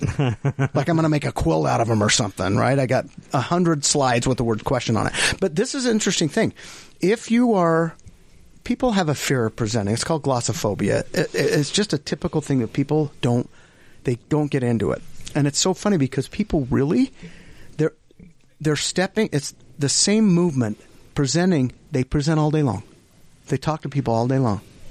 They order at a fast food restaurant. They make presentations all day long. And so that level of presentation isn't scary. But when you put it in a perspective of this. Stepping off of a curb to cross a street is the same exact movement as stepping out of a plane. The only thing that's different is the environment. You're doing the exact same thing. The environment is what freaked you out. Now, if you stepped out of an airplane 3 times a day, you would get over that fear. You would actually overcome it. So as a communication major, I graduated a long time ago. So like social media didn't even exist yet. Something I always wanted to do was teach kids public speaking, because that is not something that happens. And that would, that's where that fear comes from, is that you're in 8th grade and all of a sudden you have to stand up and give a book report and nobody's taught you how, why doesn't that exist? Right. Isn't it interesting? Because as soon as you're asked to give a presentation, you're on the spot. And it is because it's a foreign moment. We don't typically have it very often. And so when we're asked to do it, it's kind of funny because we've done a test of this. You have 6 people sitting in a room around a table, and each person is going to take a minute and talk about a project they're working on. You can go around that room and everybody's fine, but if you were to stop 3 people in and say, I need you to take your notes and go stand at the table and tell us it from standing at the front of the table, that's enough of a shift to send that person into outer space. But why is that? Is it just a confidence of not presenting correct information, a fear of... I think it's environment. It's what he's saying. When you're sitting behind this table, you're protected. There's a table and there's things, and you can fiddle around, and other people are fiddling around. They're looking down, and you don't necessarily have to be looking at them. As soon as you stand up in front of people don't expect you to fiddle around. They expect you to look at them, and then it feels like everybody's looking at you, even though nobody really is. So you're a movie buff. Let's talk about award shows and people getting up and being put on the spot to give those speeches. Some are super confident, and then you have somebody like Joaquin Phoenix who has severe social anxiety. Did you see that? So he's every speech, absolutely, absolutely. And being in the movies, you wouldn't think that would be part of his dialogue. He would, be able to put on that mask and stand up there. Okay, but so here's the unique difference in that very situation. Still environment. Exactly. He does this behind a camera. He does it every day, just like he sits behind a microphone when he's doing a podcast. He's in that environment. That's his zone. There's tons of people. There's food everywhere. It's a job, and he's acting. It's a job, and he's acting. He's not on display. When he stands in front of that microphone, it's the first time he's done it, because it's the first award he's ever won since high school. He stands up in front of that thing. It's the same camera saying the same thing, and he's in a different environment, and it freaks him out. I think it's incredible that true self showed through him. I know a lot of people had issues with it, but I thought it was incredible. Yeah. Well, I know that even the way that you talked about, the way media changed, the way people communicate has changed. I have a daughter that is terrified to even talk on the phone, because she doesn't talk on the phone. Right. And so she won't even call the pharmacy to get a refill if she can't do it on her phone. My other daughter's fine. But she's the president of her sorority. She can get up and live in front of people and talk. But for some reason, the phone freaks her out. Yeah. It's amazing, isn't it? And everybody has little things like that. And now, I don't want to minimize. I don't want to take away the fact that some people do have anxieties that are stronger than others.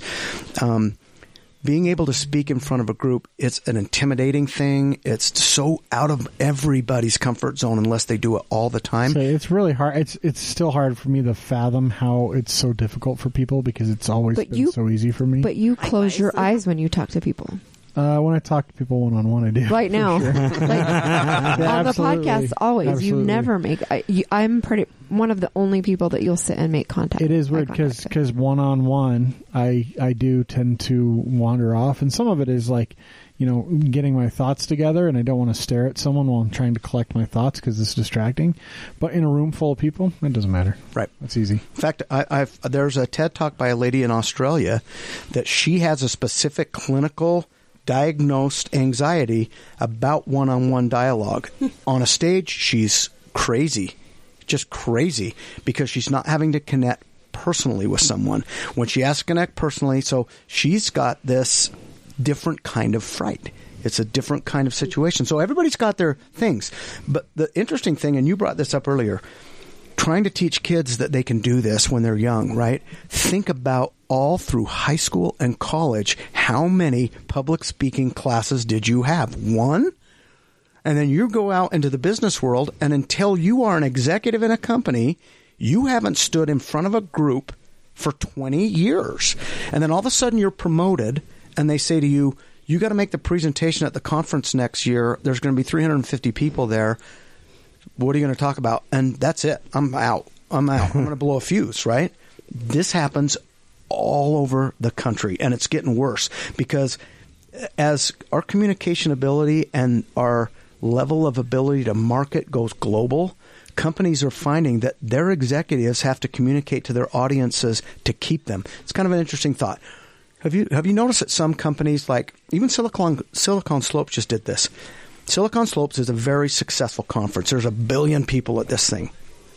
Who did they have come speak at this last one? Mark Zuckerberg. Okay.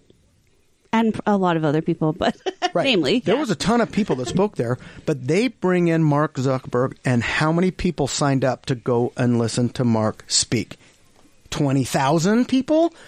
Did you try to get in that room? I was at that room. It was like, screw this. I'm not going in that room. I don't care who he is. That's why they wait to announce it, which I think is stupid. They should just sell more tickets to begin with for the whole conference. But conferences bring in Imagine Dragons so that people will book the trip to watch Imagine Dragons, and the rest of the conference they have to listen to these executives muddle their way through a presentation. Which is unfortunate because they have some incredible names that come and speak. Right. But if they don't know how, then what's the point? Yeah. And it's amazing to me that watch these event planners and these people that say, do you want people to come or not?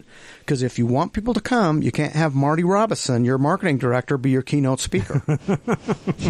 So we're going to bring in... knows who it is. He might be really fun, though. We're going to bring in J-Lo. And we'll get people here, and then you can talk after she goes off We're going stage. to put a giant pole in the center of the stage. Whatever brings them in. Whatever We're going brings to them let in. her climb to the top of it, but it's not a stripper dance that she's doing No, it's on not. stage. You have to post that, right? You have to So why post did it. they do the debate? Why did they choose to do one of the governor debates there, do you think?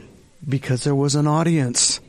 There was a massive audience Built-in there. audience. So we're going to have this debate whether they like it or not. It was like, we're going to punish you for a little while. You're going to have to listen to this because you're already in your chair, all 20,000 of you, in this great big massive room. But it's also like getting a gubernatorial debate again in front of the people at Silicon Slopes, regardless of, they're there for a tech conference. Even if they're there to see Mark Zuckerberg, they're there for a tech conference. Guess what? One of the biggest fueling growths is in this state in recent years. Tech. So these are all people that have come to the state in recent years or are in that top industry. Who do you think the governor wants to talk to, or the potential future governor wants to be in front of? Yep. That was the audience. Yeah, why that not? was a growing audience. And so it's kind of interesting because if you could do research and find out how many people said, whoa, there's going to be a debate, I'm going to Silicon Slopes, I think you'd be surprised how few it was. Because I doubt anybody went there for the debate and said, okay, I'm out. I'm leaving now. So they had an audience, and that was a perfect opportunity to do that. And this is what's happening in our country now is they're finding that I've got to present to keep my relationship with my clients, because if I don't do it, my competitor is. And they could reach them super fast. So the ability to speak is actually higher in demand. And it's kind of funny because once executives realize that this isn't just about being able to be good at your job, being able to be a public speaker, not even going that far, just being able to present well builds your self-confidence in a way that's indescribable. Because when you get done speaking to a group, if you did a good job, the little 7-year-old inside of you is giddy that you did this performance. It's just an interesting phenomenon about how impactful just being able to get better at this skill is. And you would think growing up in, a religious community where you are getting up and speaking, I don't know if you, I assume you travel, but see a difference in people in Utah versus other places that you go and public speaking. For sure. For sure. In fact, I'm a member of the National Speakers Association, and when we go to the conferences and we watch these people get up and give their workshops, there are vast differences in what they believe is what their audience wants. Some of these speakers get up and it's like, I have to ask myself, am I supposed to be in a fight? Because it's so aggressive. I mean, they're just so aggressive. And they're saying, can I get a yes? And it's like, oh my gosh, yeah.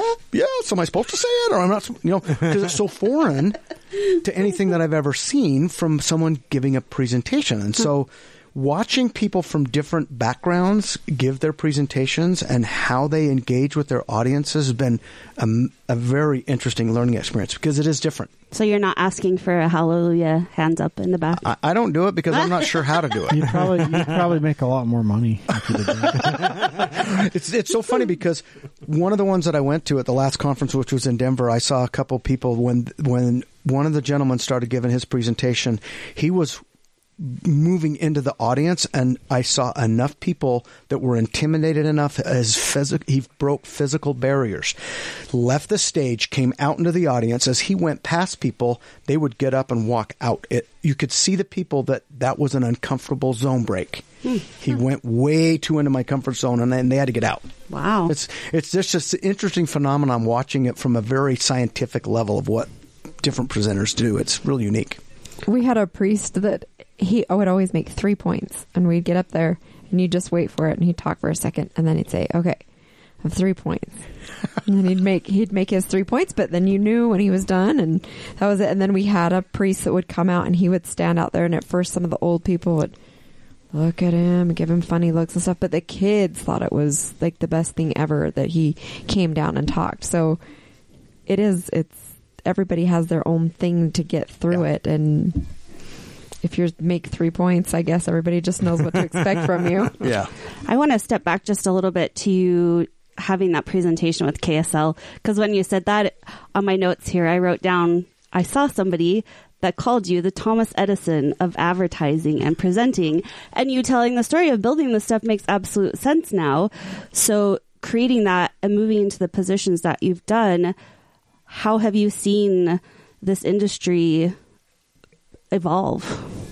The presentation industry itself? Yep. Well, it's interesting because the software manufacturers are taking that element of fear down because the software is way more stable now, right? I can tell you right now, some of the early presentations I made, I would go in, I would set up my laptop when they first had video out. I actually have a Macintosh 170. It's a black and white laptop, one of the first ones out that did not have video out. And I commissioned a company up in Oregon to solder a color card on top of the motherboard and create it so I could plug a data projector in. It was the very first one ever invented, and I used that thing like a weapon everywhere I went because other than that, you had to take all this gear. It was impossible. No professional company was setting these up because no one knew how to do it. Mm-hmm. They were shooting video or not. It was video or it wasn't. So this software is one of the software packages that are out there are really taking a lot of the anxiety away. The stability of projectors and the stability of laptops is helping so much. How about the mobility of projectors now? Like you have projectors that are as big as your phone, or even your phone with a thing on the back of it projecting now. Yeah, and I'm confident. Years ago, I thought there's going to come a time in a business meeting that this thing is going to be sitting in the middle of the table, and it's going to come straight out of the table, and you're going to see it from any angle you are, and it's going to be spectacular. I hope I'm alive when it happens. Because it's Iron Man stuff right there. Yeah, it's going to happen. It's not far off. Yeah. I mean, you see that stuff in movies, and I see it, and I go, that's exactly where we're going. That's going to happen. One day it's going to happen. Minority Report, we're going to get there eventually, right? I'm hoping not that part. Yeah. I watched this projection. One of the first real data systems that I had to project with was on a panel that sat on an overhead projector. I dare you to find an overhead projector today in a business anywhere.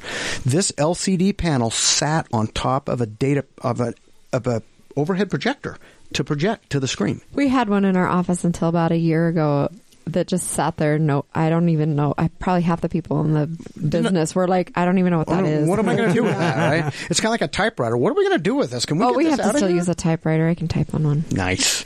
So we've got one upstairs. I went from... we do, but I use one at work. Yeah. I went from that into real data projectors, real automatically connected. Right now, you can get a projector that you don't plug any cables into. It's battery driven. Your laptop connects to it. You're on your way. So it's changed the market dramatically. What's terrifying to me is humans haven't kept up with that. We crutch off of them worse. The more capable those software and that equipment gets, we get worse at it. That's what's terrifying to me. So my whole mantra is to try to rid the world of awful presentations by awesome people, because it happens every day. They're really good at it until they start engaging and entangling in all this equipment that really encumbers their ability to speak. The worst part about it, you touched on it a little bit, is when people read their slides. I want a presentation that's different from the slide. Your slide can drive home your point, but if you're just going to read your slides, just print it out for me and give it to me, and I'll read it. Why didn't you just send it? Yeah.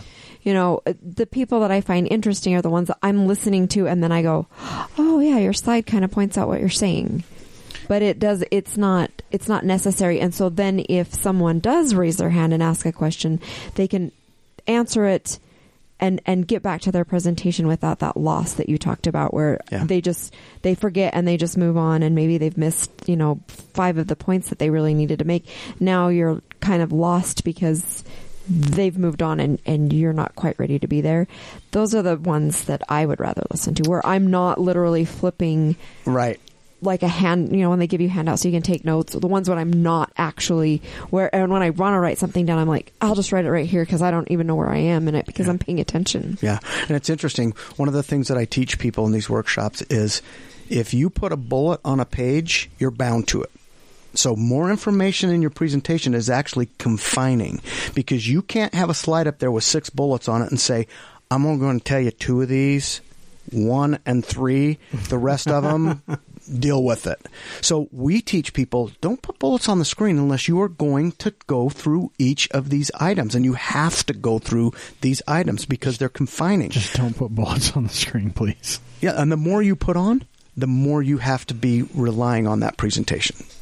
So, and that's happening to us. We're intimidated by the presentation moment, so we crutch ourselves by putting more information. And I was working with an executive at JP Morgan, and she had a body tic that blew my mind. She could not move her hand from right there as soon as she started talking.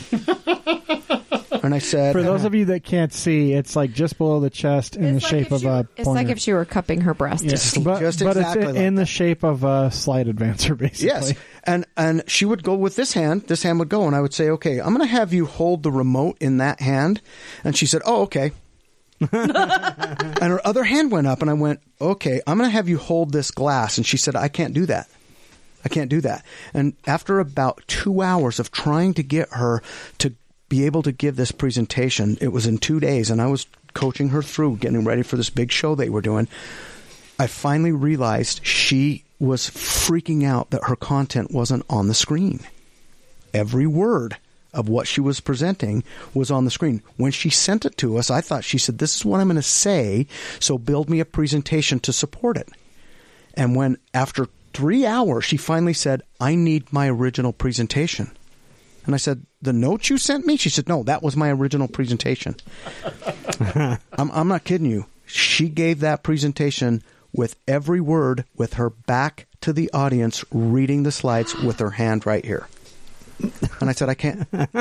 It's going to take me a year to work with this lady to get her comfortable. She was so petrified of making a mistake that she simply said, I'm just going to read this. If you're going to make me speak, I'm just going to read it. And it's funny because in corporate America, if you are on a C-level job and you can't present, you're not going to hold that spot. You know, the best advent in recent years in the presentation software, whether it's PowerPoint or slides or anything else, are speaker notes.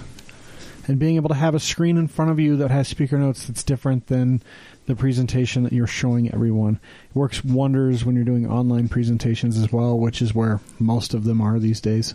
If you're not in front of a big audience, it's absolutely online. Yeah, it's amazing. The only negative piece of that is people will they'll write their script verbatim.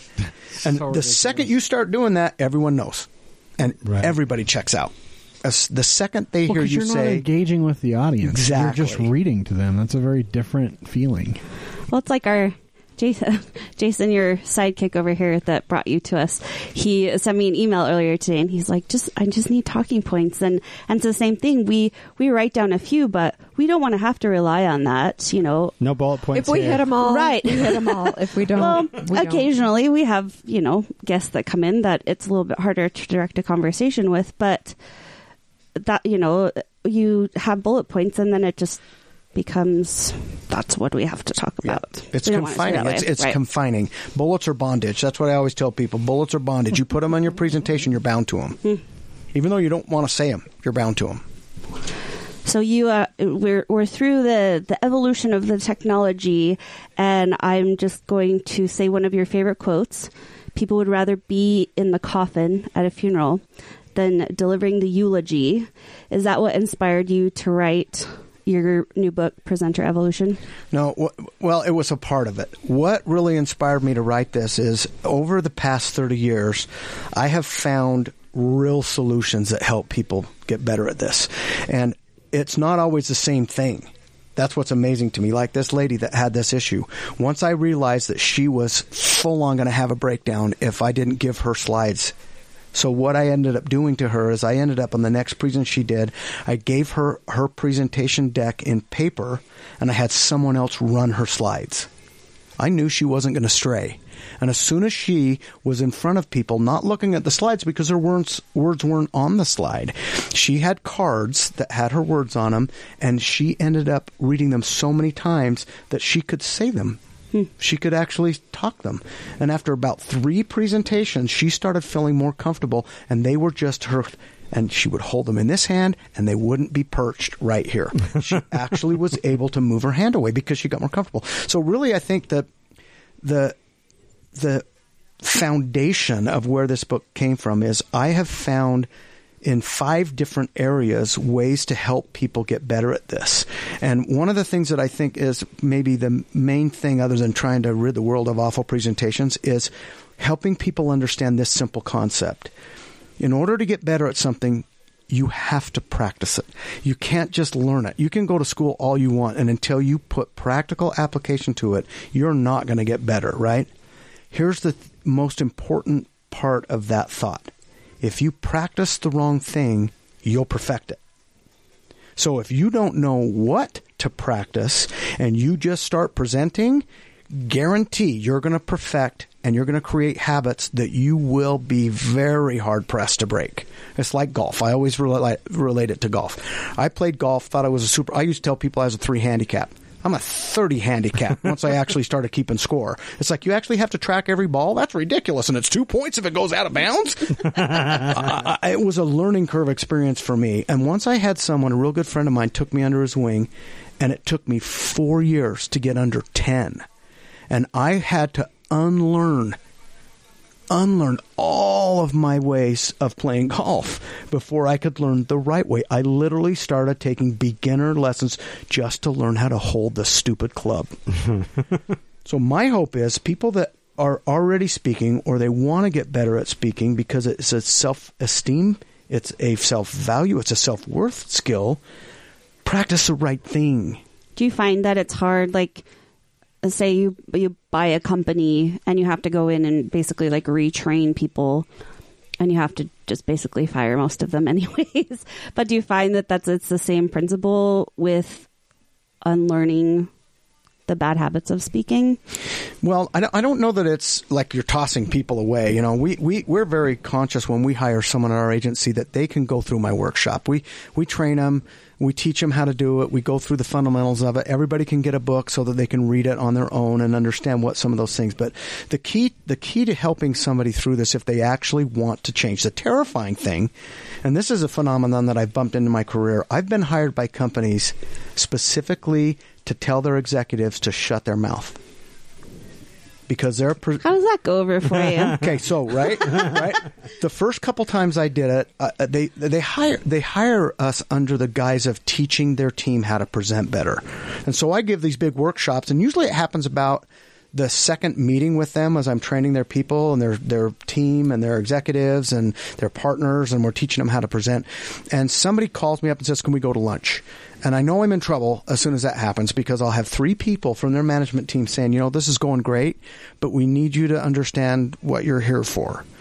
You are a sacrificial lamb that needs to tell all 7 of our partners that they're not allowed to present the agency ever again." And I'm like, oh my gosh.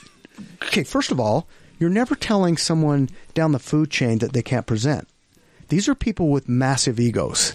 These are people that think it's their job to present.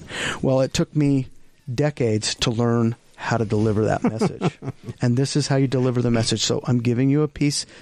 This is a career find for me. You ready for this? Yes. We're going to go take CEOs out after this. Yes, this is a career find for me. When I meet with an executive, and it's not flipping it, it's not spinning it in a PR way, I say to them, you have to understand, you cannot present at the level of equity you bear when you walk in. If you open your mouth, you will erode your equity. Because as a partner of this company, you are in high esteem. So you should introduce your presentation team, tell them that you support that presentation team, and then shut your mouth until it's question and answers. When it's question and answers, it's not a presentation, it's open dialogue. Then your equity is a very powerful weapon. And I always say this because it makes them feel better. I'm not sure I could present at the level of equity you have walking in the room. You shouldn't do it. And every one of them go, wow, I'm glad you said that. I'd hate to make a fool of myself. And you know what? It's the truth. It's the absolute truth. Because if they open their mouth and say, I'm going to go through the background of our company. In 1973, it's like, what? This is a professional whatever should not be presenting. He's losing his equity by opening his mouth. And that has saved a ton of companies from that moment. Now, there are presidents of companies, there are Steve Jobs out there that their presentation style is just who they are. Steve wasn't ever nervous because he was just this wacky techno dude walking around the stage with a mock turtleneck on. He didn't have a style. It was just Steve Jobs walking around. And you have books out there you can buy on Amazon on learning how to present the Steve Jobs way. That's insane. Oh, for crying out loud, present your way. Steve Jobs just talked with Levi's and tennis shoes and a mock turtleneck sweater. That's it. If that's your style, go for it. So what's next for you? You've written a book. You've got this agency. Do you have any big things on the horizon? Well, let's talk about the book for a second because he brought it. Okay, I haven't read it yet. So. Yeah, so it's a quick read. Oh, it's got graphs in it. I saw. Yeah. This actually How has many bullet points? There's a lot of bullet points. I see some bold too. There is some bold. It'll keep you engaged. So do you have a slide deck for it? You guys are looking at Steve Jobs' 2007 release of the iPhone. Oh wow! So it's deemed as one of the greatest presentations of our day, and it was a horrible presentation. So if you were to take this book, and you can take this book and call that up online on YouTube, because every presentation's on YouTube now, right? If you called this up and you were to watch that presentation with this cadence in front of you, you would see the pattern. You would be able to fill that rhythm. That's his cadence of his presentation. And it's so funny because in my workshop when I talk about it, he made 3 fatal mistakes at about 2/3 of the way through his presentation. He brought 3 guest speakers in to talk for about 3 to 5 minutes, and they destroyed him. Because they were not polished. They were horrible presenters. They were executives of companies. Singular and Yahoo and some other big tech company came on. It's because it was a catastrophe. And he couldn't recover. And that's how come this fell off back to the nominal baseline. Now, people say, well, how come it was considered the greatest talk of our time? Because of the tech he presented. What did he release? Yeah. He released the 10 Commandments, for crying out loud. Yeah. It was like this guy gave the world the iPhone that day. Yes, it was he could have walked out and said, I give you the iPhone, and it would have been over. Same speech, same power. Mic drop. Drop the mic, walk off the stage. If you watch this, it will blow your mind, especially if you look at my notes in there. He tried to sell that iPhone after they were already sold because later in his presentation, he told them it was going to be $800. And everybody in the room was like, dollars? No one had a phone that expensive, but he tried to explain. No, it's a GPS, it's a phone, it's an iPod, it's all these things. It's not just, it's an internet device. It's more than just a phone. You can see him dancing, trying to save himself from this price tag. And so all he had to do is reorganize his content into a cadence designed to manage the emotion instead of just the information, and he would have owned that room. So can you talk about your key presenter traits since you're talking about his cadence?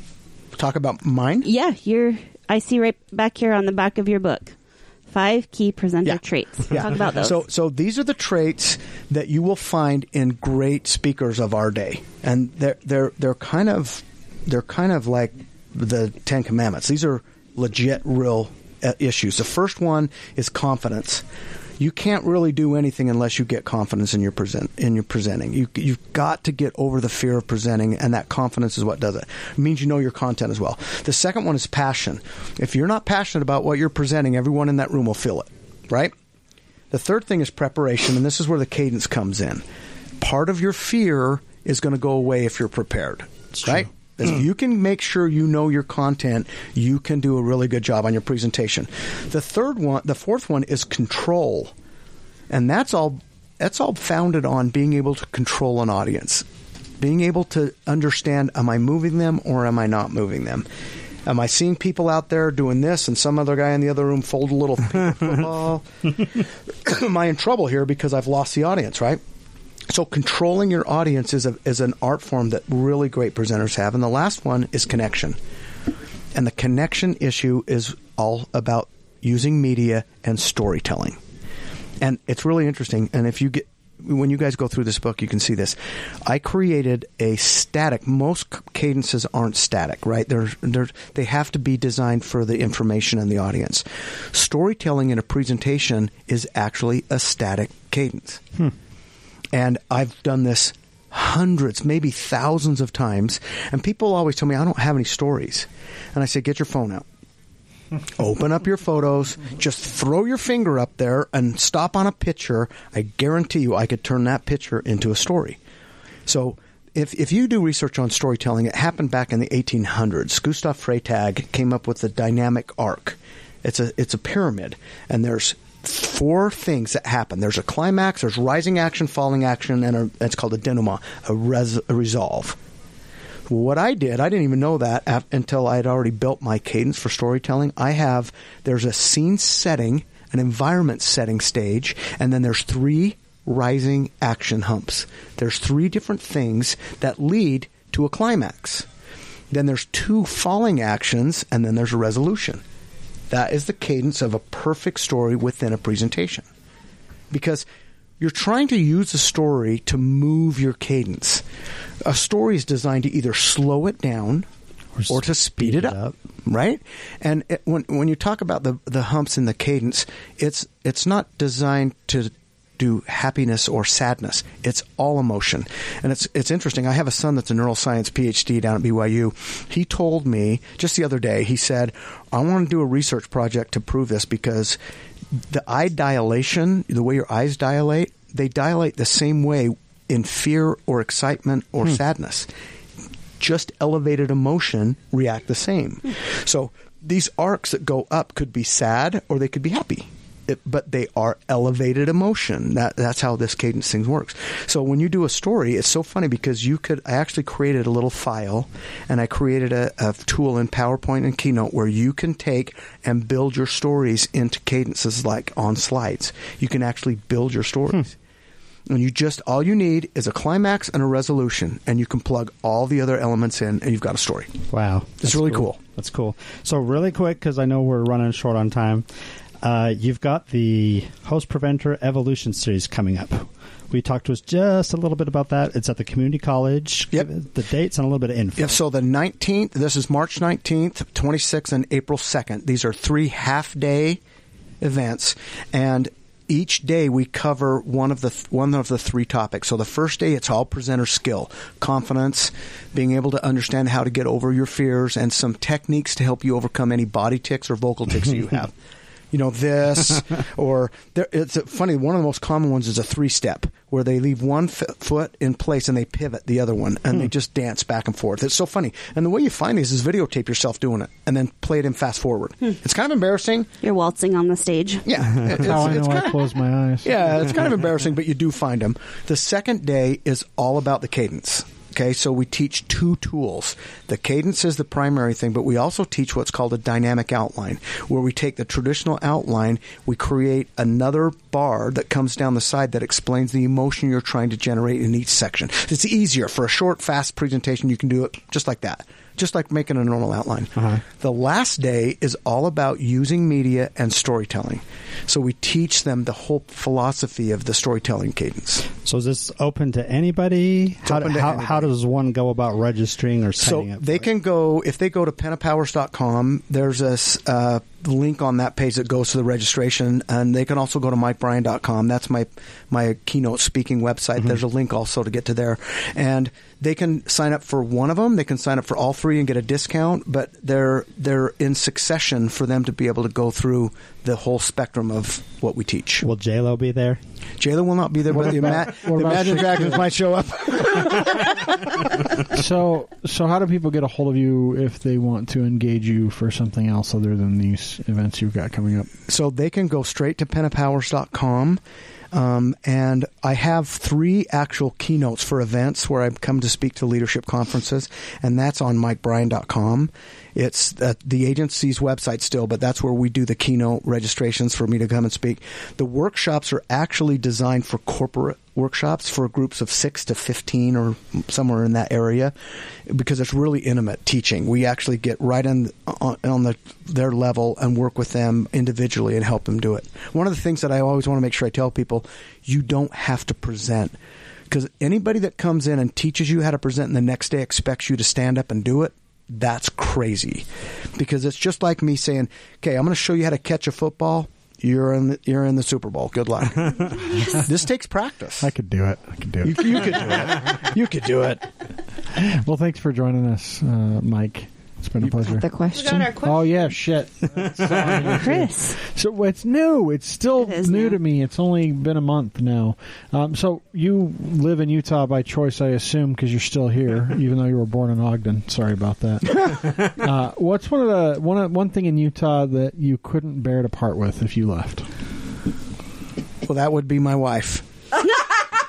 That would be my wife. Well, I would assume she'd go with you, but like something about maybe not. I don't think so. I think if I said to her, "Hey, I'm thinking about Arizona," yeah, well, good luck with that. So, what keeps her here then? What would your wife need to take with her? Well, okay, I'll tell you what really endears me to Utah. First of all, what endears me is I got to have the seasons.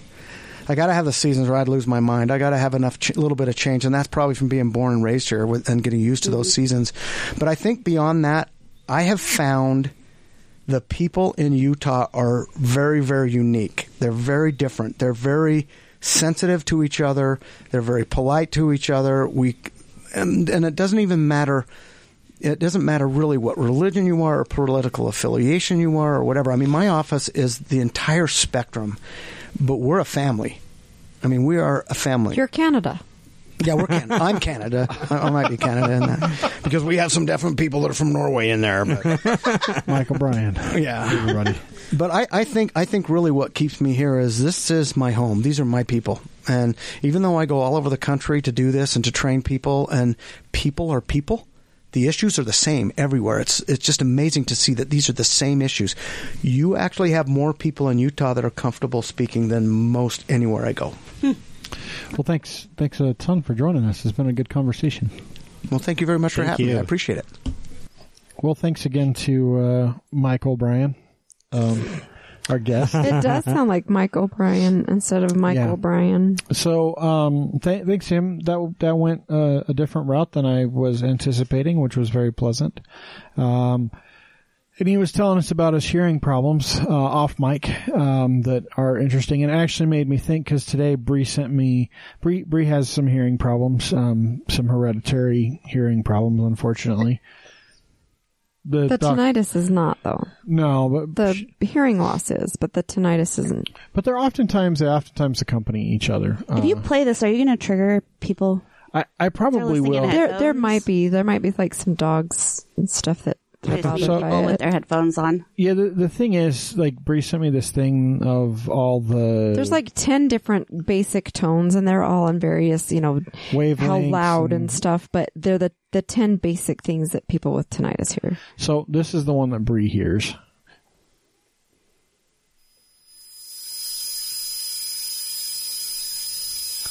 Sounds like you're in the bathroom at the airport. I was just hear going to say, the- it sounds like when you're flying in an airplane and it has background, like, white noise. Yeah, that's what I constant. hear That's like all all the time. day, Yep. every day. Like, Yep. it's wild. So we'll play it again.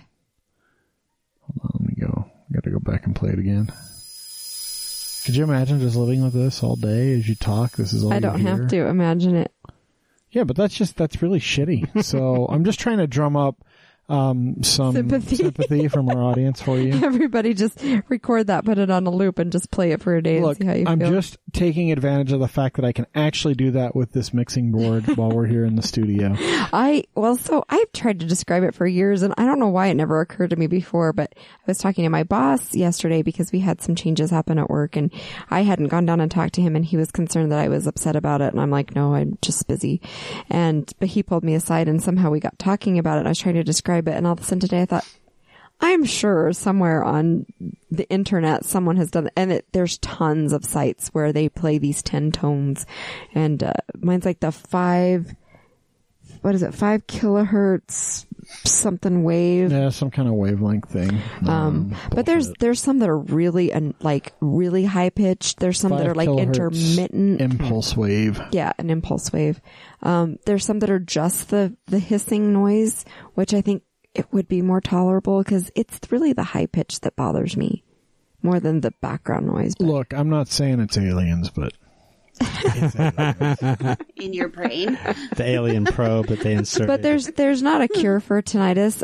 We were that's talking because we don't know alien technology. We were talking to Mike, and he did say that some of the new digital hearing aids that are coming out do kind of counteract that, so that you don't really hear it anymore. Well, it's kind of like noise But hearing aids aren't canceling. covered by healthcare, and they're really, really, really expensive. And the ones that I've tried, like, I wouldn't be able to have long hair anymore. I'd always have to have my hair pulled back because your hair brushes against it, and all you hear is. I'm like, I'd rather just deal with the tinnitus. You could do what I do. Just shave your head. there you could. go. And grow a beard. I don't know if I could grow a beard. I don't want you to. Don't I grow a might beard. have to take some Might be hormones to do that. That's in the for better or worse part of a marriage. But I That's the could for shave my worse. head. But I mean, it's crappy that health insurance doesn't cover things like that because it is an expensive cost. And like we were talking, it's something you can deal with. I mean, there's deaf people everywhere, but it's dumb that that it's not a covered expense. So if you'd like to donate to Bree's hearing aid fund, We're not donating to my. I'm not getting hearing aids, people. Don't donate to a fund, please. Actually, if you want to leave us a review on whatever platform you listen to us on, that would be great. Or share the episode. That's what helps us more than anything. You can reach out to us at Facebook, the New Utah Podcast, or Twitter and Instagram at TNU Podcast.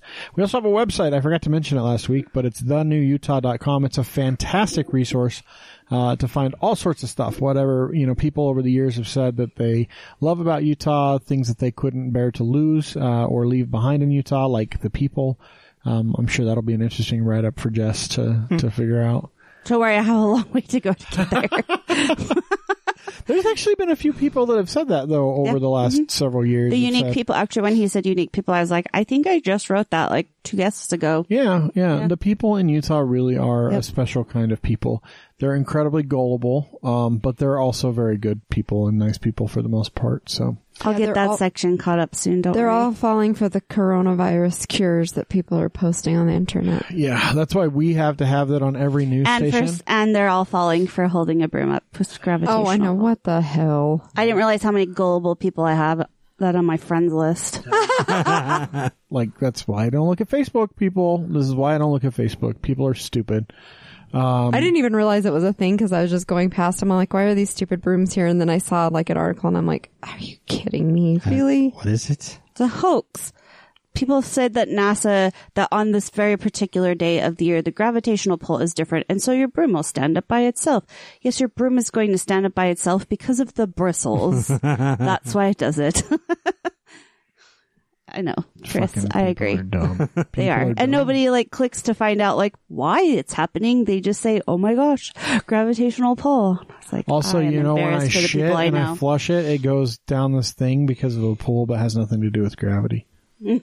That has everything to do with The motion of the ocean. water. Well, similar. So anyway, enjoy Utah's greatest snow. We got a few more months of it probably, with any luck. And have a good whatever fucking day you listen to us. If it's in the morning Or night. or in the evening on your drive to work, don't wreck your car, please. That would be bad.